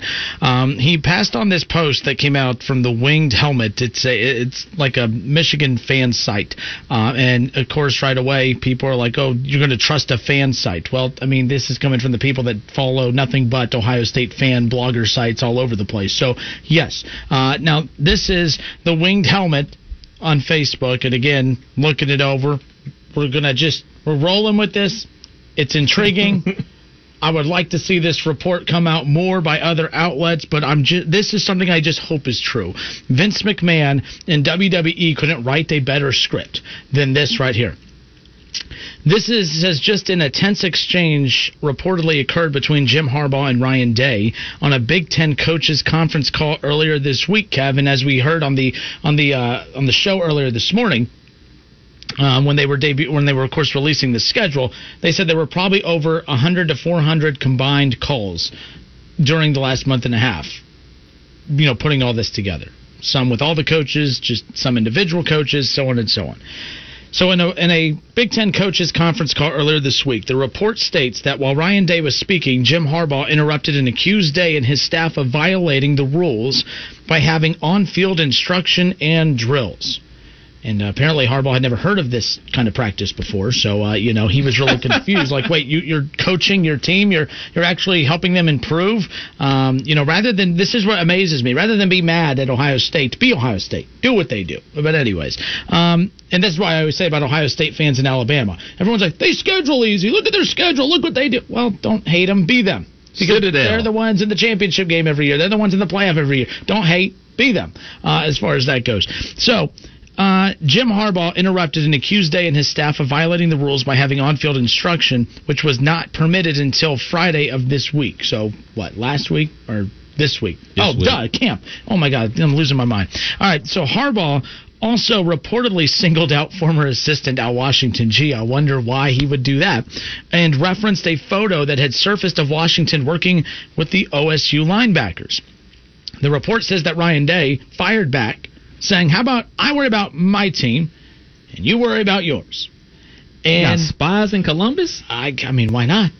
Why not? I mean, that's what adds that. Traitors living in Columbus. The rivalry is more interesting outside of the game itself right now, because the games themselves, they're boring. It's just, I mean, they're not boring. It's always fun watching Ohio State whoop up on them a little bit, but after, they're up by 28, it's like, okay, How about that Big Ten championship game? How about that potential Clemson matchup in the playoff? How about that potential national championship? It's on to the next bigger thing, which, it is. We're going on almost a decade now, and it's fun. But the game itself is But all the outside noise is what keeps this rivalry fun. It goes on to say that Day fired back, saying, hey, how about I worry about my team, you worry about yours. After the call, Day, again, according to this report, told his team that the conference better have a mercy rule, or the Buckeyes are going to hang 100 points on the Wolverines. And you can just imagine the comment section. Again, the winged helmet on Facebook. It is what it is. I mean, I got this sent in. I read it. It's interesting. Look into it. I don't know. Have you come across a report like this from anywhere else? No, my brother actually sent me the same thing roughly around the same time you sent it to me. I'm here for it. I love it. This is what we love about college football. The rivalries, the action, as the kids would say, the smoke. I want all the smoke. I mean, Harbaugh's proven he can't handle the smoke. Hey. He couldn't even handle secondhand smoke. I mean, that's where we're at with this rivalry. I mean, it is what it is. I mean, they're lucky. I mean, Harbaugh is literally single-handedly almost ruining the perception of this rivalry because he can't find a way to put a competitive enough team to be able to beat the Buckeyes. And I don't want to hear from Michigan fans that, Michigan, he's actually taken them, he's improved them from the previous couple coaching staffs and everything. I don't care. If your goal is just to get slightly better, then become a Reds fan. And that's the case. If you want to actually be a fan of a team that's going to go to that next level and turn into a championship, follow the Buckeyes. I don't want to hear it. This is why the rivalry has kind of died down, Kev, because to have a fun rivalry, both teams have to be, pursuing the same thing. You can't say that about Michigan. They may want to win national championships. Everyone wants to. All right? Michigan may want to make the playoff. They may want to win a national championship, but there's a difference between wanting something and making it happen. And for the last 20 years, Ohio State has been doing nothing but making, and the whole existence of the program, but you see my point, going from, of course, Jim Tressel, into Urban Meyer and now into Ryan Day. There is no hoping to win. There's no trying. That's what they do. Ohio State is one of the top 3 programs in the country every single year. Now, the playoff, yes, they've missed it a couple times recently. I've been, very critical of that too, at least in regards to being realistic about why they were left out of the playoff. I don't believe that ESPN has a vendetta against Ohio State or anything like that. It's called "Don't get beat by 30 and give up 50 to Purdue." Don't get beat by 30 and give up 50 to Iowa. Hey. We're bashing Michigan right now, not the Buckeyes. I'm just making sure people understand where I'm coming from here. Bottom line is that even with all that, Ohio State is still head and shoulders above perception-wise where Michigan is. And I'm not doing the whole tired shtick that, Ohio State radio hosts and media do of, boo the blue and all that stuff. I don't care about that aspect of it. This is just the reality of it. Mm-hmm. And it's stuff like that that's I love about it. At least this is Jim Harbaugh showing some fight. For the first time in a while, he's showing some fight. You see that report that he lost out on one of the top recruits they were pursuing because he wore cleats into a recruit's kitchen or something in the hardwood floors and scratched it all up. First of all, why are you wearing cleats in the house? Right, dude. You played football. You would know that. Like, I mean when I would come home from football practice, first thing my mom was like, take them damn cleats off. Exactly. I mean, maybe Harbaugh hasn't taken those cleats or khakis every time you see him, he's wearing the same exact thing. Has the guy been showered or changed since taking over in Michigan? Or no, he has a closet just full of the same outfit. Oh, my goodness. If you're just tuning in, catch us live on Facebook, by the way. Head to the Facebook page, search The Justin Kinner Show, or search ESPN 1410 Wing AM. Watch us live. You'll be able to comment in the comment section. We'll be able to bring your comment in and interact with you that way, or give us a call at 457-9464. Have you heard this report? Is it floating around out there? Again, it's coming to us in the middle of the show, so I'll go investigate more afterwards. But, again, I hope this is a story I hope is true. I'm not going to sit here and say that this definitely happened, but I'm really hoping it happened. I want that little chippiness to be going on. I hope Ryan Day said, hey, the Big Ten better have a mercy rule because we're going to hang 100 on Michigan. Can you imagine? It's one thing to beat your opponent, but to beat down your opponent, it's completely different. I want it. I need it. You want the smoke? Yes. All of it. So we have a Reds lineup. So we're going to get to that coming up on the other side of the break. Reds and Indians tonight. 7:10 will be your first pitch. 6:40 will be the pregame. Last night, the Reds lost a tough one to the Indians. We opened up the show and people just went in on David Bell. I thought when we started the show today it was going to be passionate Big Ten Buckeye fans about the release of the schedule, and all anybody wanted to talk about was David Bell and the Cincinnati Reds. David Bell is not making a lot of fans right now, not making a lot of friends. So let's talk some Reds on the other side. Last night's loss, do you blame on the bullpen or do you blame on David Bell? Let's play the blame game. I love playing the blame game. I love it. I make a lot of mistakes in my life. I just like finding other people who make mistakes. Let's play the blame game. The bullpen or David Bell. What cost the Reds the game last night in their 4-2 loss against the Cleveland Indians? And what will happen tonight in Game 3? We'll discuss with the lineup next. Radio and on the stream at wingam.com.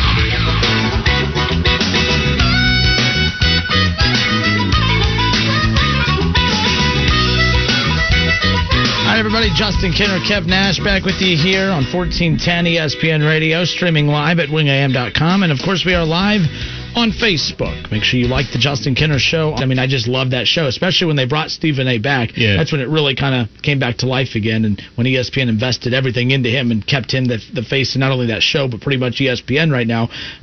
That show has just continued to roll. But Max has done a good job. I love Max. Him. Yeah, it's a good balance, and he puts up with the abuse. Put it that way. I know the feeling. Whatever, yo. I'm a big Max fan. Like I said before, I grew up on boxing in the 90s, like when boxing was at its peak, at least for my generation it was. And then obviously it took a dip. So getting back into boxing now that we're dealing with a whole new world, you're starving for any type of live sports to watch. So boxing and MMA were the first sports that really come back. So I'll give MMA a shot for finally. I'll dip back into boxing finally. So getting back into those sports. I agree a lot of the times with Max. Me and Max have like some of the same opinions outside of the Carmelo Anthony thing. Because you guys are dressed. Oh, the world's ending. So, no sports, no fun. The Kev Nash story. Indeed. So with the Ford by Max Kellerman. Right. That would be awesome. So to have Max on our airwaves is going to be awesome. Definitely going to be tuned into that right before our show. Absolutely. And when I said I sprinted home to watch First Take, what's up, Brady? Brady on Facebook says, Sprint? Kinner? Well, it's not my phone service, I tell you that much, so there you go. And I do not sprint, so there's that. All right, let's talk a little Reds, and let's start things off. The Reds back in action tonight. Reds and Indians Game 3 of a 4-game split home-and-home series. And the Reds had a tough loss last night in Game 2 in a game that really should have belonged to the Reds. 2-0 lead heading into the 6th inning. Tyler Mahle was rolling 96 pitches, and he had a few innings at the beginning of the game where he had thrown over 20 pitches, and he was getting better as the game went on. I mean, he had his last 3 innings, he had less than 20. In the last 2, he had less than 18 in both of those innings. He was getting better as the game went along. And at a certain point throughout the broadcast, the Cowboy, he basically just stops Tommy Thrall in the middle of him speaking and saying, they're going to look at his pitch count and justify taking him out based on that. But I love what the Cowboy said after. He said, you win. You play to win the game tonight. You don't make a decision because you're worried about what he could look like 5 days from now. If you're in position to win a game, you go and close that game out and get a win. The bullpen for the Reds has struggled all season. Why would you give them 3 innings to try to close this out when your starting pitcher is taking care of business? Before we get more into that and get to your calls and comments, let's go ahead and take a look at the Reds lineup for tonight. If you're watching on Facebook, you could see the Reds lineup that we just put up on the screen. Head to Facebook, take a look at the lineup. But if you're listening on air or on the stream, I have it right here for you. How about this? David Bell continuing to stick with this lineup consistently. A couple guys moving around a little bit. But overall, I like this lineup. Shogo Akiyama will lead things off in left field and bat first. Nick Castellanos will bat second. And in right field, Joey Votto at first base batting third. At third and in the cleanup spot, batting fourth. Welcome to the party, Eugenio Suarez. Finally went long last night. He's batting fourth. Jesse Winker, the DH. He's 0 for a million. He's batting fifth. I don't get how he's batting that high up in the order. How is he batting ahead of Nick Senzel? How is he even hitting ahead of the pitcher right now? Jesse Winker batting fifth. Nick Senzel in center field batting sixth. Josh Van Meter at second base batting seventh. Freddie Galvis, the shortstop, batting eighth. And Tucker Barnhart behind home plate tonight batting ninth. TJ Antone, the pitcher, for tonight. Again, the Reds had to reshuffle their rotation, and we'll talk about that conversation right now, which I still think is a little comical. I don't know why we're having MVP discussions 11 games in. I know it's only a 60-game season, but it is nice to at least have that kind of conversation. Nick Castellanos having a fantastic year. And they move him up above Joey Votto. And and bottom line is I don't even want Joey Votto batting in the 2 spot to begin with right now, although it's more justified to bat him 2 right now in this year than in years past when he struggled. But I don't get why all of a sudden why the swap. Why Joey Votto batting 3rd now and not batting 2nd? Joey Votto was adamant, wanted to bat 2nd. Eugenio Suarez has struggled all season, finally hits a home run last night, and now all of a sudden he's in the cleanup spot batting 4th. Jesse Winker, the DH. And the Reds' DH production has been the worst in the league. They have 1 hit amongst all the guys who have hit DH this year. Why? Why is he batting 5th? What has he done to deserve hitting ahead of Nick Senzel, ahead of even Josh Van Meter, Freddie Galvis, Tucker Barnhart? I mean, give me a break as far as that goes. But I can nitpick a lineup all day. I could nitpick a rotation all day. But the bottom line is that David Bell, I do think, is a solid manager. However, he has made a lot of questionable decisions that has cost the Reds a lot of games. So it is easy to be negative at times, and I try to be positive, especially when they're winning. There's a lot of things I look at when the Reds are winning that I want to critique, but I'm like, you know what? If the decisions David Bell makes is leading to wins, I don't care. But when people try defending the decisions he makes in losses, I'm like, what are your decision? You're defending decisions that lead to losses. And I can't put up with. Chris Cunningham, he messages into the show on Facebook, the Reds bullpen sucks, and so does David Bell. And remember, some of these, we started the show today thinking it was going to be a heavy college football day. It was going to be a heavy Ohio State Buckeye Day, and people, the second the show started, just went in on David Bell. Just went in on David Bell. How about this one? This comes from Sean. He says, it's a shortened season anyhow. Why can Red starters that are really good go 7-8 or complete games? Explain that to me, please. Wanting to understand why that won't happen. I'm not a big fan of throwing a guy out for 9 innings if you don't have to. Mm-hmm. All I'm asking is for 7 innings. 7 good quality innings is all I'm asking for out of a starting pitcher, and David Bell prematurely pulls him out. Now, if you have a great bullpen and you can trust your bullpen to come in and get you 9 outs, if you can go to your bullpen in innings 7, 8, and 9 and then get you 9 outs to close out the back third of the game, then you know what? More power to you. You wouldn't hear a peep out of me. But when you continuously know that your bullpen's numbers are bad, that they are bad, and you continue to go to them in high-pressure situations, it's on David Bell at that point. You had asked earlier, at what point does it become the player's responsibility to go in and play well? It is their responsibility to go in and play well, but at the same time, we kind of know what to expect at this point. And last night I said, had David Bell gone to the bullpen in the 8th inning, and had he let Tyler Mahle go out for 1 more inning, had he been able to go out and, complete 7 innings and then go to the bullpen in the 8th and then the lead is given up, then you know what? That's not on David Bell. Then that becomes the player's fault. But when you are making decisions where you are giving the bullpen 3 innings to get you out of a game when they have no business pitching more than 1 or 2, then I have a problem with it. That was on David Bell last night. So if you're tuning in on Facebook or listening on the stream or on the air, you can call in at 457-9464 or leave your comments in the comments section on Facebook. Was last night's loss on the bullpen or on David Bell? And I don't want to hear both, because the bullpen has struggled. You know what you get with the bullpen at this point. And I can handle the bullpen blowing it in the 8th or 9th inning. It doesn't mean that it's not going to hurt. But those are the innings you are supposed to go to your bullpen in. Not the 6th, not the 5th. And it's not like the starters have been bad. Tyler Mahle wasn't slowing down. He was only getting better as the game went on. Last night's loss was on David Bell. They're forgivable in 162-game seasons. They are not forgivable in 60-game seasons. 5-5 was the record of the Reds heading into last night's matchup. Now 5-6. Again, under 500. But, this is a 500 ball club at the moment. And that starting pitching is World Series-esque. That's the problem I have. And the decisions being made by David Bell is leading to bad losses. And that's why it is getting frustrating as far as that's concerned. Mike on Facebook says, does David Bell have any kids? Because oh, no, I got to pull that one off. Damn it, I got to make sure I read these before I put them on. It was pretty funny, though. Took it off of Facebook already? Basically, to sum it up in a nicer way, that he shouldn't have any kids because he... Oh, yeah. Right. He got it. He likes to pull the starter out early. to sum up. I thought it was going to be the other way, but I got that one as well. See, I can't think of it any other way. I thought that was a pretty funny way to go there. But no, regardless, tonight the Reds and the Indians game 3. And again, you got the message earlier. A couple guys yesterday, a couple Reds fans were messaging into the show, giving you some heat because you're an Indians fan, saying, hey, you know what? The Reds are going to sweep the Indians. They should. I mean, the Indians' lineup right now is just not producing any runs. So, I mean, the bullpen made the offense look better than what they actually are playing right now. But who knows? Maybe that kind of woke up the lineup for the Indians, and they come out swinging again tonight. Antone is not at the level of a Trevor Bauer or a Luis Castillo or a Sonny Gray, and Tyler Mahle pitched a gem last night, and you have to be impressed with what Anthony DeSclafani's brought to the table. So, it's going to be an interesting run here. These are must-win games for the Reds. They have to win tonight. They have to win tomorrow. They have to take some momentum into the series with the Brewers this weekend. A conference game. A division game. That's very important. Let's hope so. Kind of.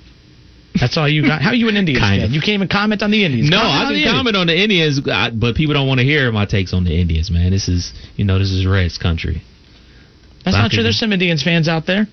Well, it's all about if Tito gets back. When Tito gets back, I'm sure he can tweak the lineup a little bit and motivate the guys because he's one of those guys that go by feel, not just by a spreadsheet. Once he gets back, I think the Indians will be playing a lot better offensively. The pitching has been there all season long.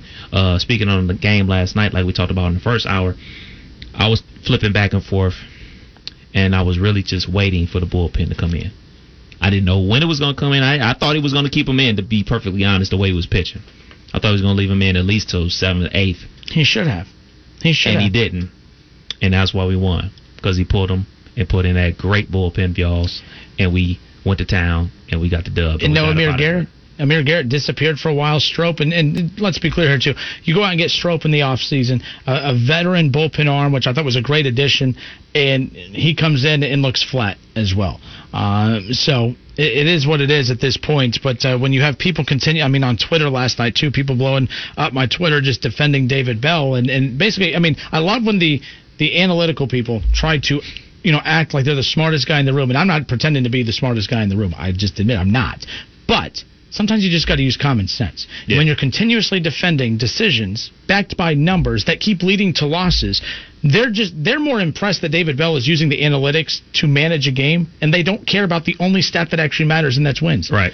Like, there are literally, you should see Twitter. Reds fans are happy after every Reds game based on David Bell's decision-making because he's using, everyone uses analytics. I always have to make sure I clarify that. Analytics is used in every sport to a certain degree, but those advanced analytics, those stats that, the dumb people can't comprehend. Me, I'm dumb, apparently.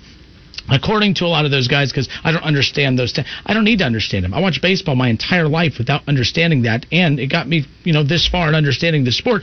And the old school way was the best way. I mean, as far as ratings, I mean, you're gonna tell me that the sport needs to change to this logic, when, while using this logic, it has led to the lowest ratings in baseball history, no development of stars, ratings are down the tube as far as even the World Series that's concerned. Why are we always bashing baseball's history when baseball's history is better than what it is now? You should always want to be better today than what you were yesterday. You can't say that about baseball.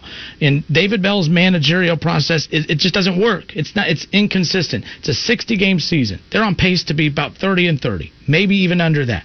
And that rotation is too dang good for them to be sitting here wondering if they can if they don't make the playoffs. We've talked about this before. Does any manager deserve to be fired after a COVID-struck season in any sport? I'm not calling for David Bell's job, but his seat better be pretty warm heading into next year if they don't make the playoffs this year. Playoffs have been extended. More than half the league is allowed in the playoffs. If the Reds don't make the playoffs, this year especially, with this rotation, with the way that this lineup has been able to produce, and they've had some off nights, don't get me wrong, but when you're having an MVP-like season from Castellanos, you have a bounce-back year from Joey Votto. We've yet to see Moustakas really get hot since the first couple games of the season, but you're getting, Shogo Akiyama coming into his own. You're having Nick Senzel, when healthy, is one of the best hitters in this lineup. You're getting contributions all over the place. If you don't make the playoffs, David Bell's seat better be extremely hot heading into next year, and I have a feeling that the Reds are going to pull a page out of the Bengals playbook and just be comfortable with losing, like they were with Marvin Lewis for 16 years. And that is my biggest concern, where, hey, we're okay with the trying hard and looking good trying hard, but we're not going to pay attention to the results. I think that's where the Reds are headed with David Bell, because for one, his dad works in the front office, so there's going to be no hurry to get David out of there. You think that? You think so? After all the money they spent in the offseason? To try to get better? But I think going to continue to do that? But to that point, I think that's what makes David Bell's performance even worse. You know, it's easy. You can get away. Brian Price survived off of bad roster after bad roster after bad roster with the Reds. They had no consistency within the lineup. Their pitching was just absolutely abysmal.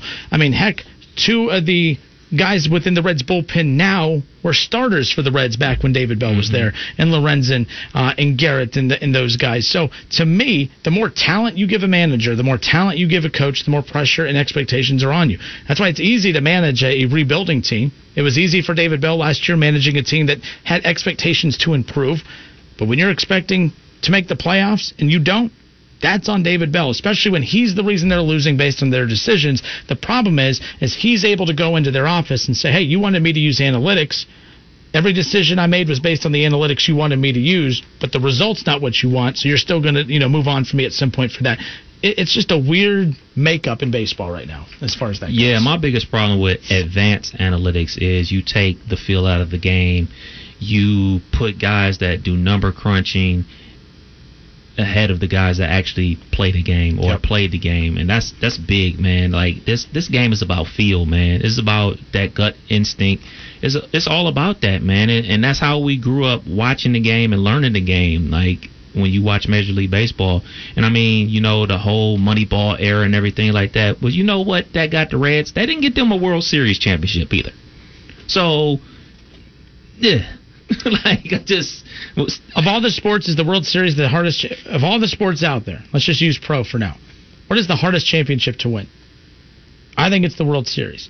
That's why I'll never put a World Series or bust on any roster, any team out there. I mean, look at how good the Dodgers have been for how many years now, and they win that division every year. I think it's the hardest to win. Like in the NBA, when you head into a season, more times than not, that team is winning that championship, or at least in the finals. Yeah.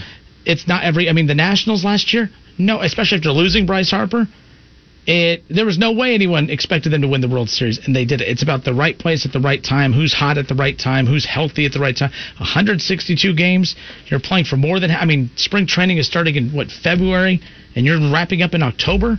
Yeah. I mean, you get January, November, and December off. Long 9 months. I think the World Series is the toughest sport to win a championship in professionally.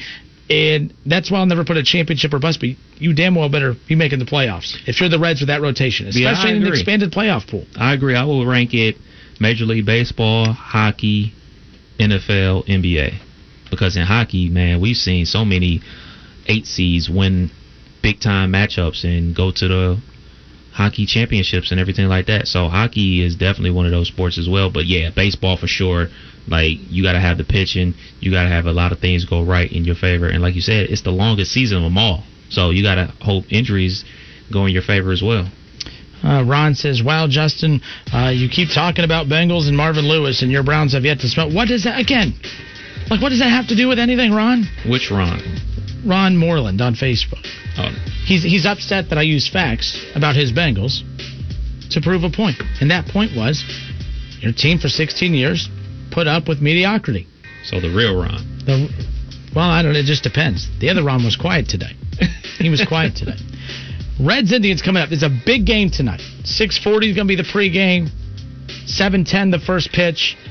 Take a look at the lineup as we close things out here. By the way, if you missed the interview with Max Kellerman, head to wingam.com. Check it out. You're not on the camera. Just wait. I'll give you your time. Max Kellerman, check that out. Download the Justin Kinner Show in your Apple iTunes, Google Play Store.